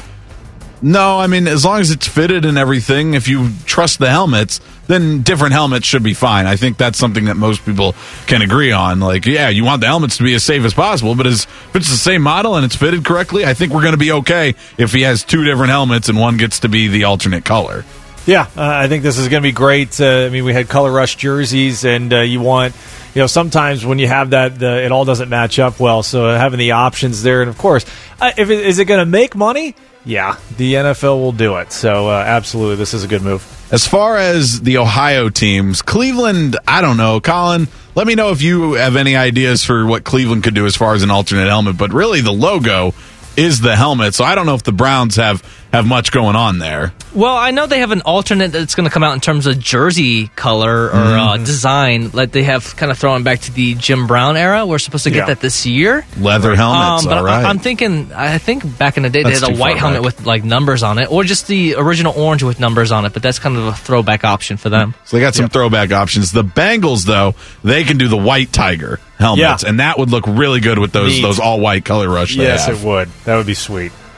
Also from the NFL, this is their latest incentive to get players to go ahead and get vaccinated. Tom Pelissero of NFL Network reports that newly agreed upon rules read as follows. If a fully vaccinated player whose NFL player contract includes a per-game roster bonus, e.g. active list roster bonus, active/inactive list roster bonus, subsequently contracts COVID-19, I just read the word contract, and then it changes to contracts here later. That threw me off for a second. Contracts COVID-19, i.e. a breakthrough case, and misses 1 or more 2021 regular season games as a result of such COVID-19 diagnosis. Such player will be eligible to earn his per-game roster bonus for any such regular season games. So that means that if you are vaccinated and you get COVID and you have to sit out, you're still going to get your roster bonuses. You stack that on top of the loosened restrictions for practice, travel, team facility, all that stuff. And it's very clear that the NFL just wants to make things easier for players who are vaccinated because they really want their players to get vaccinated, and they just keep pushing out new rules that say that. Don't tell that to Cole Beasley. Right. Cole Beasley is not here for your roster bonus for getting the vaccination. And, he has made that quite clear. They're doing similar things with MLB. Teams that are 85% vaccinated and up, they'll have the loosened restrictions. They can go dine out in public. They can, basically return to normal life. And then also, they don't have to. I got to remember what the protocols are. I think you have to go on the injured list. I mean, you're getting paid. You get the service time and all that, but Again, the NBA, we're just seeing in baseball, Chris Paul you're come always back. getting paid. They have a really hard time taking away any of the money from the baseball that's right. players. Yeah, so now you're seeing in the NBA Finals how this has affected the Suns, and Chris Paul is back. So similar stuff. And that was the thing. If you were in a Survivor League or if you were in like the Super Contest in Vegas trying to pick spreads, on a Saturday, and all of a sudden you wake up Sunday morning and the whole Raiders offensive line is in COVID-19 protocol. I mean, it's hopefully it's a lot more normal this year with the vaccine available and a lot of these restrictions and protocols loosened. Yep. Jadeveon Clowney, he says he doesn't mind playing outside or inside. So defensive coordinator for the Browns, Joe Woods, recently said he plans to move players on the line around to create favorable matchups. Clowney on that had to say, quote, everything happens quicker down there at tackle. You have to get into your rush a lot quicker with everything happening, but you're closer to the quarterback, so it's a win-lose situation. Everything happens fast, but you're going against a lot of non-athletic guys inside, so matchups are there, and you just take advantage of your matchups. I feel like I can play inside or outside. I don't mind. All right, guards and centers, I guess. And not athletes. Jadeveon Clowney, not a fan of you. And to be fair, Jadeveon Clowney is a superior athlete type guy, but guards are good too. We just had one in the top 15 of the PFF rankings. Don't be talking bad about guards. I played guard when I played football. He's not here for your non-athletic body chops. I resemble that remark, Jadeveon. Last one for you. Tom Brady was on the Late Show with James Corden last night, and he says he doesn't really have external motivation anymore. And let's see if you believe this. Quote, it's hard to walk away from something that you still feel like you can do and you want to do. So it's not about proving it to others what you can do. It's more about proving it to yourself. And I still feel like even though I'll be 44 this year, I still have a chance to prove it to myself that I can still do it at 44 because I really worked to a point where I can still do it at this age. I guess he wants to prove to himself that he can, still play football in the NFL at age 44, but you won the Super Bowl last year. Clearly you still have outside motivation because I think there was definitely a big motivating part of him that wanted to prove that he could do it without Belichick last year. So I'm not really buying this, and also I don't understand I got to prove to myself that I can do it at 44. Well, I guess, but then at what year does that go away? At what year does he say, I don't need to prove to myself I can do it at 46. That's too much. That's ridiculous. So no, I don't believe Tom Brady here. Well said. More gamesmanship, right? Right. He's always a step ahead. What's the old cliche? He's playing chess. Everyone else is playing checkers. So we did not believe Devontae Adams and the Packers were not worried or talking about the Aaron Rodgers situation. I throw the challenge flag on you, sir, Tom Brady. I do not believe you. All right, Jensen, let's say we wrap up the week tomorrow. It'll be a good one. Common Man and T-Bone will take you through the rest of the afternoon. Rothman and Ice right here on The Fan.